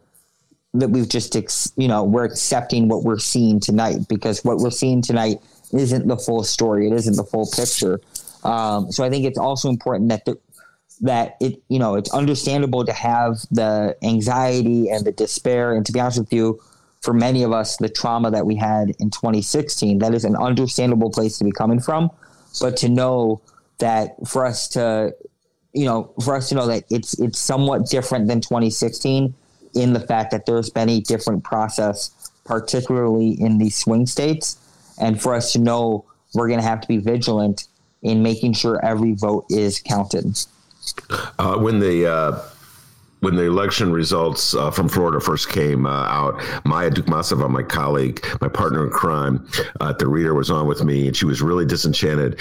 And she was saying that once again, the Democratic Party has made the boneheaded decision to go with a centrist who tries to win over suburban swing voters instead of building its base. I'm so sick and tired of this. She went on a great rant, by the way. I got to give her a lot of credit. And then she said, I got to go drink and get over this. And then she moved on to better things. So I'm going to ask you, Stacey Davis Gates, and you, Robert Peters. Do you agree with Maya in her interpretation of the Democratic Party and how it's trying to win these presidential elections? Go. Yes, I agree. And I think that there are more layers to that as well. One thing about mainstream Democrats is that they will ask Black people for their vote. they will spend a lot of time during the perfunctory and the performative to get the Black vote. And some of the things that those of us who live on the left forget is that it's not enough to be right. You have to organize, you have to engage, and you have to, meet voters where they are. And there's always a lot to lose in any election, obviously. And so I'm actually not going to beat voters up for thinking, well, we got a better chance with Biden because people know him from Obama and we really got to get Trump out. There was a calculation that folks were making there, right? And the base of the party can no longer depend on the suburbs or white women. I think that the party has to figure out how to embrace who's embracing them and grow that base with respect to the policies and to the investment in voter turnout and the investment in creating new voters as well. Robert? I think it's a little complicated if we're talking particularly around Florida, and we're looking at what happened in Miami-Dade. I think, when we look at Wisconsin, Michigan, and Pennsylvania, that's very real in the fact that, if it's a milquetoast presentation, let alone just on the policies, if you're running extremely safe to the point where your messaging is even extremely safe, it doesn't motivate people to come out. But I'm also not sure how to give an analysis about tonight due to the fact of mail-in. But what I do know with Florida, and my belief, because let's back up and remember he's going to most likely, I don't want to jinx it, win Arizona. Biden is. Biden. Mm-hmm, so yeah. He might have lost Florida, which, to be honest with you, has been a difficult state for quite some time. But he might have turned Barry Goldwater's home state blue. But I do think in the fact that when we look at the Midwest and we look at, both and Pennsylvania, which is, a combination of 5 regions, that we don't need someone who's just running on the idea of fluff. I think what makes Medicare for all appealing, what makes a Green New Deal appealing. This whole idea of, in Pennsylvania freaking out about the fracking to appeal to people you were most likely never going to get, instead of talking about the issues that people in, Pittsburgh and Philadelphia will really feel passionate about. It to me was a bad idea, and it was doubling down on something that I think was going to have a limited return. But I in my eyes, I'm looking at CNN right now, and it's just weird because I see Arizona, and I could have never seen that, a while ago, ever see that coming. But Florida, I had such low expectations of. I did not bank on Florida. So yeah. Robert, I got to tell you this, and Stacey knows this. She's heard me so many times. Donald Trump is the most despicable public figure that I've encountered in my adult lifehood. And his behavior is so out of control. And his behavior, that first debate, if he was a high school debater, he'd have been kicked off the stage. He violated every rule that you're supposed to follow. So Robert Peters, Stacey's always chastising me about voter shaming. She always does. Between Amisha Patel and Robert Peters, I'm always getting in trouble for voter shaming.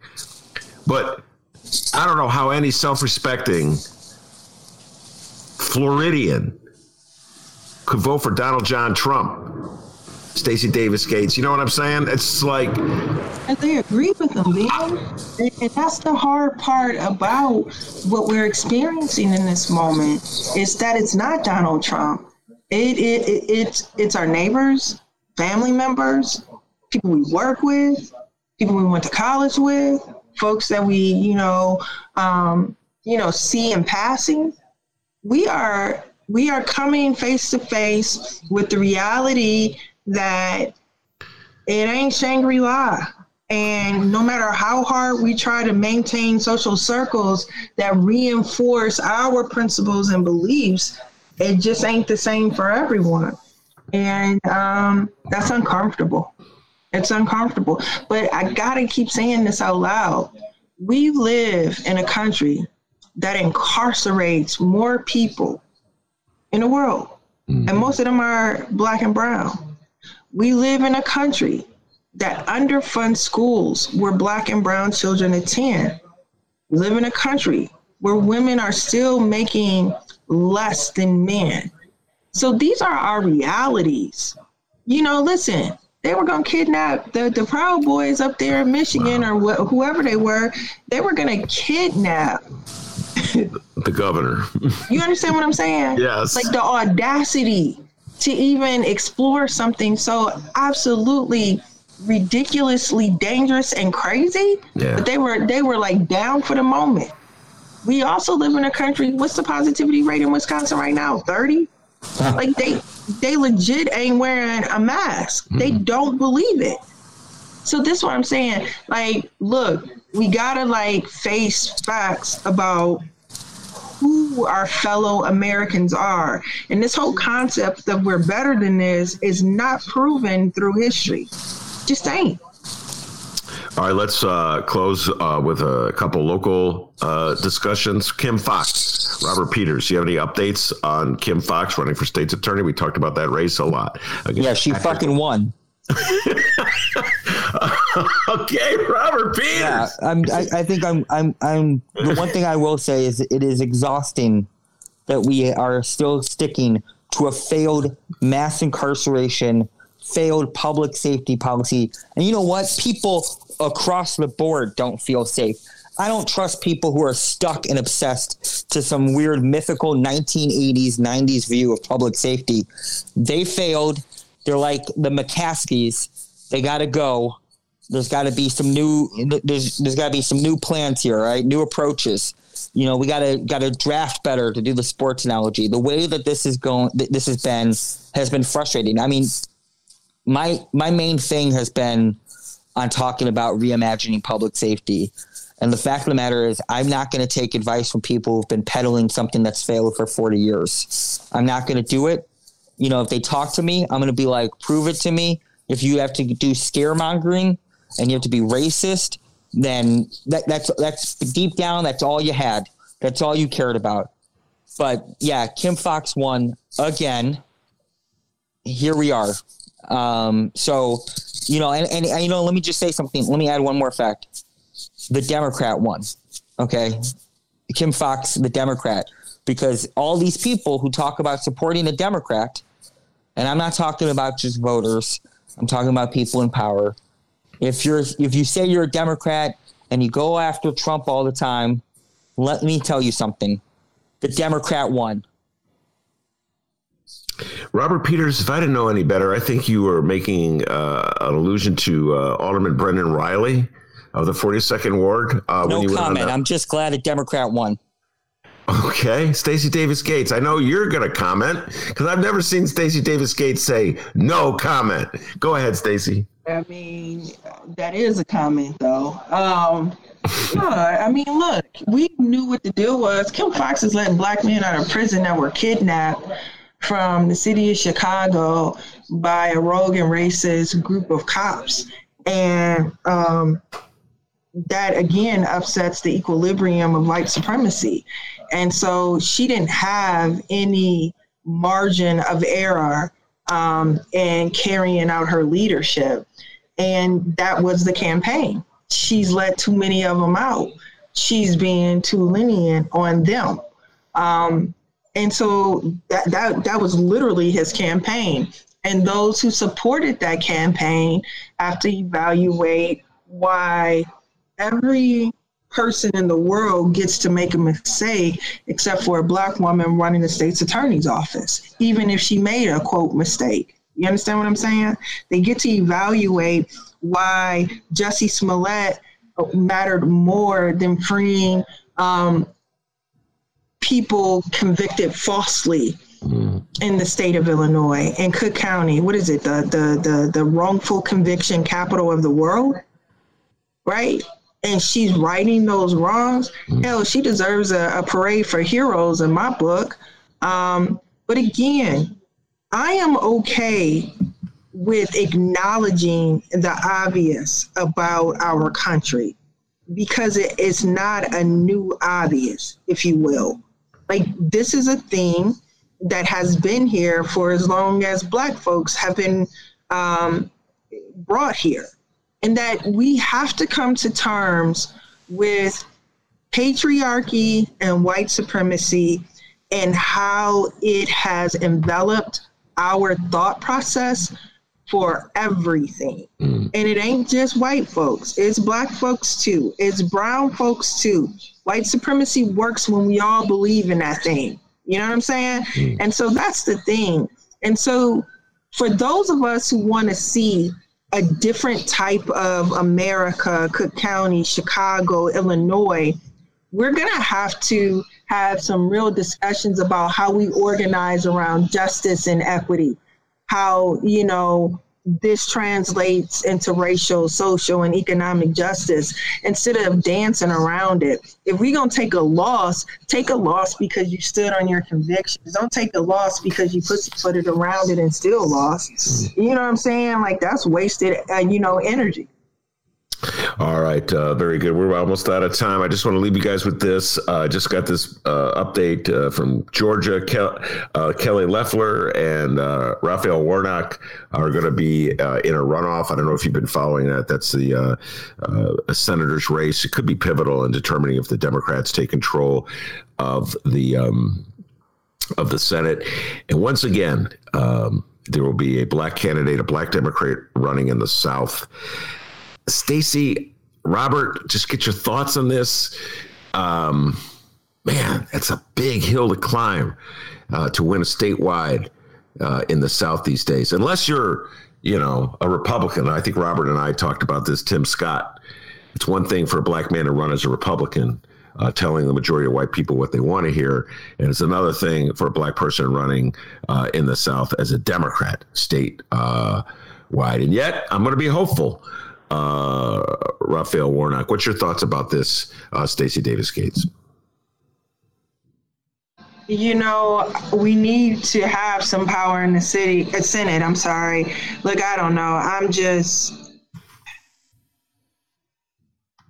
Hopefully he wins. I don't know, like, Ben. It's, look, Biden is still up, and we still need to have some room in the Senate. But one thing that we have to do is that we have to fight for it. Republicans fight for it. They go all out. They leave everything on the field. And at some point, this falsehood of politics of respectability have to be put down. Like, people really erect respectability politics as a theme, not understanding it was a tactic. I'm pretty sure that Dr. King wouldn't have the same perspective on respectability politics in this moment. Just saying. Yeah. Robert, final thought? Yeah, I'll just say about Georgia. I'm pretty sure it was Joe Lieberman's son who stayed in that race. I don't know. I didn't see the exact results, but what I saw from polling for the longest time was if Joe Lieberman's son, I don't know his name, Matt. Because if Matt Lieberman decided not to, run or dropped out, maybe we don't even have a runoff. I haven't seen the results, but it just goes to show, this is a thing we see within the party all the time. And it just now makes it even more difficult where millions of dollars need to be pumped in a state that does massive amounts of voter suppression. So hopefully we win that race. And let's not forget that there's Joe Lieberman again being, an asshole. Yeah. Some themes remain persistent in the Democratic Party going back to 2000. All right, Stacey Davis Gates, get some sleep. Thank you so much for coming on. As always, a good friend of the show. And you too, Robert Peters, State Senator Robert Peters. I got it wrong. You're not Stacey Davis Gates' state senator, but in her heart, you're her state senator. How about that? I would be honored. Right. I would be honored to be Stacey's senator. I'd be honored. Hey, Robert, as long as you keep taking those right votes, you are my senator. A little arm twisting here. You are my senator. They call her SDG for a reason. Stacey Davis Gates, thank you very much. Robert Peters, thank you very much. And that'll about shut it down. I was hoping to say definitively that somebody won. Joe Biden won. But D, looks like we're going to be talking about this for a long time because they're going to be counting those votes in Michigan, Pennsylvania, Wisconsin forever. Yeah, lots to talk about tomorrow. Make sure to join us. We're live 1 to 3 p.m. Tuesdays through Fridays. And make sure you can download our shows as well, both Chicago Sun-Times and Chicago Reader websites and wherever else you download your favorite podcast. Thanks for hanging in there with us this evening. It was, and tomorrow Monroe Anderson will be joining us. He was predicting. I don't think Monroe's predictions have done too well tonight, but we'll see what he has to say. He's got a whole 24 hours to figure out what he's going to have to say. I want to thank, oh my God, so many guests: Stacey Davis Gates, Robert Peters, Rose Colasino, Tracy Bain, Maya Dukmasova, David Ferris, Jacob Kaplan. Man, they all came out. Good friends of this show. I love them all, man. Just always standing by me wherever I am. And like I said, the results weren't exactly what I wanted, but the race is not over yet. There's still a lot of vote counting to go. And if nothing else, it'll give us something to talk about. Right, D? Absolutely. All right. Thank you very much, everybody. Take care. See you tomorrow.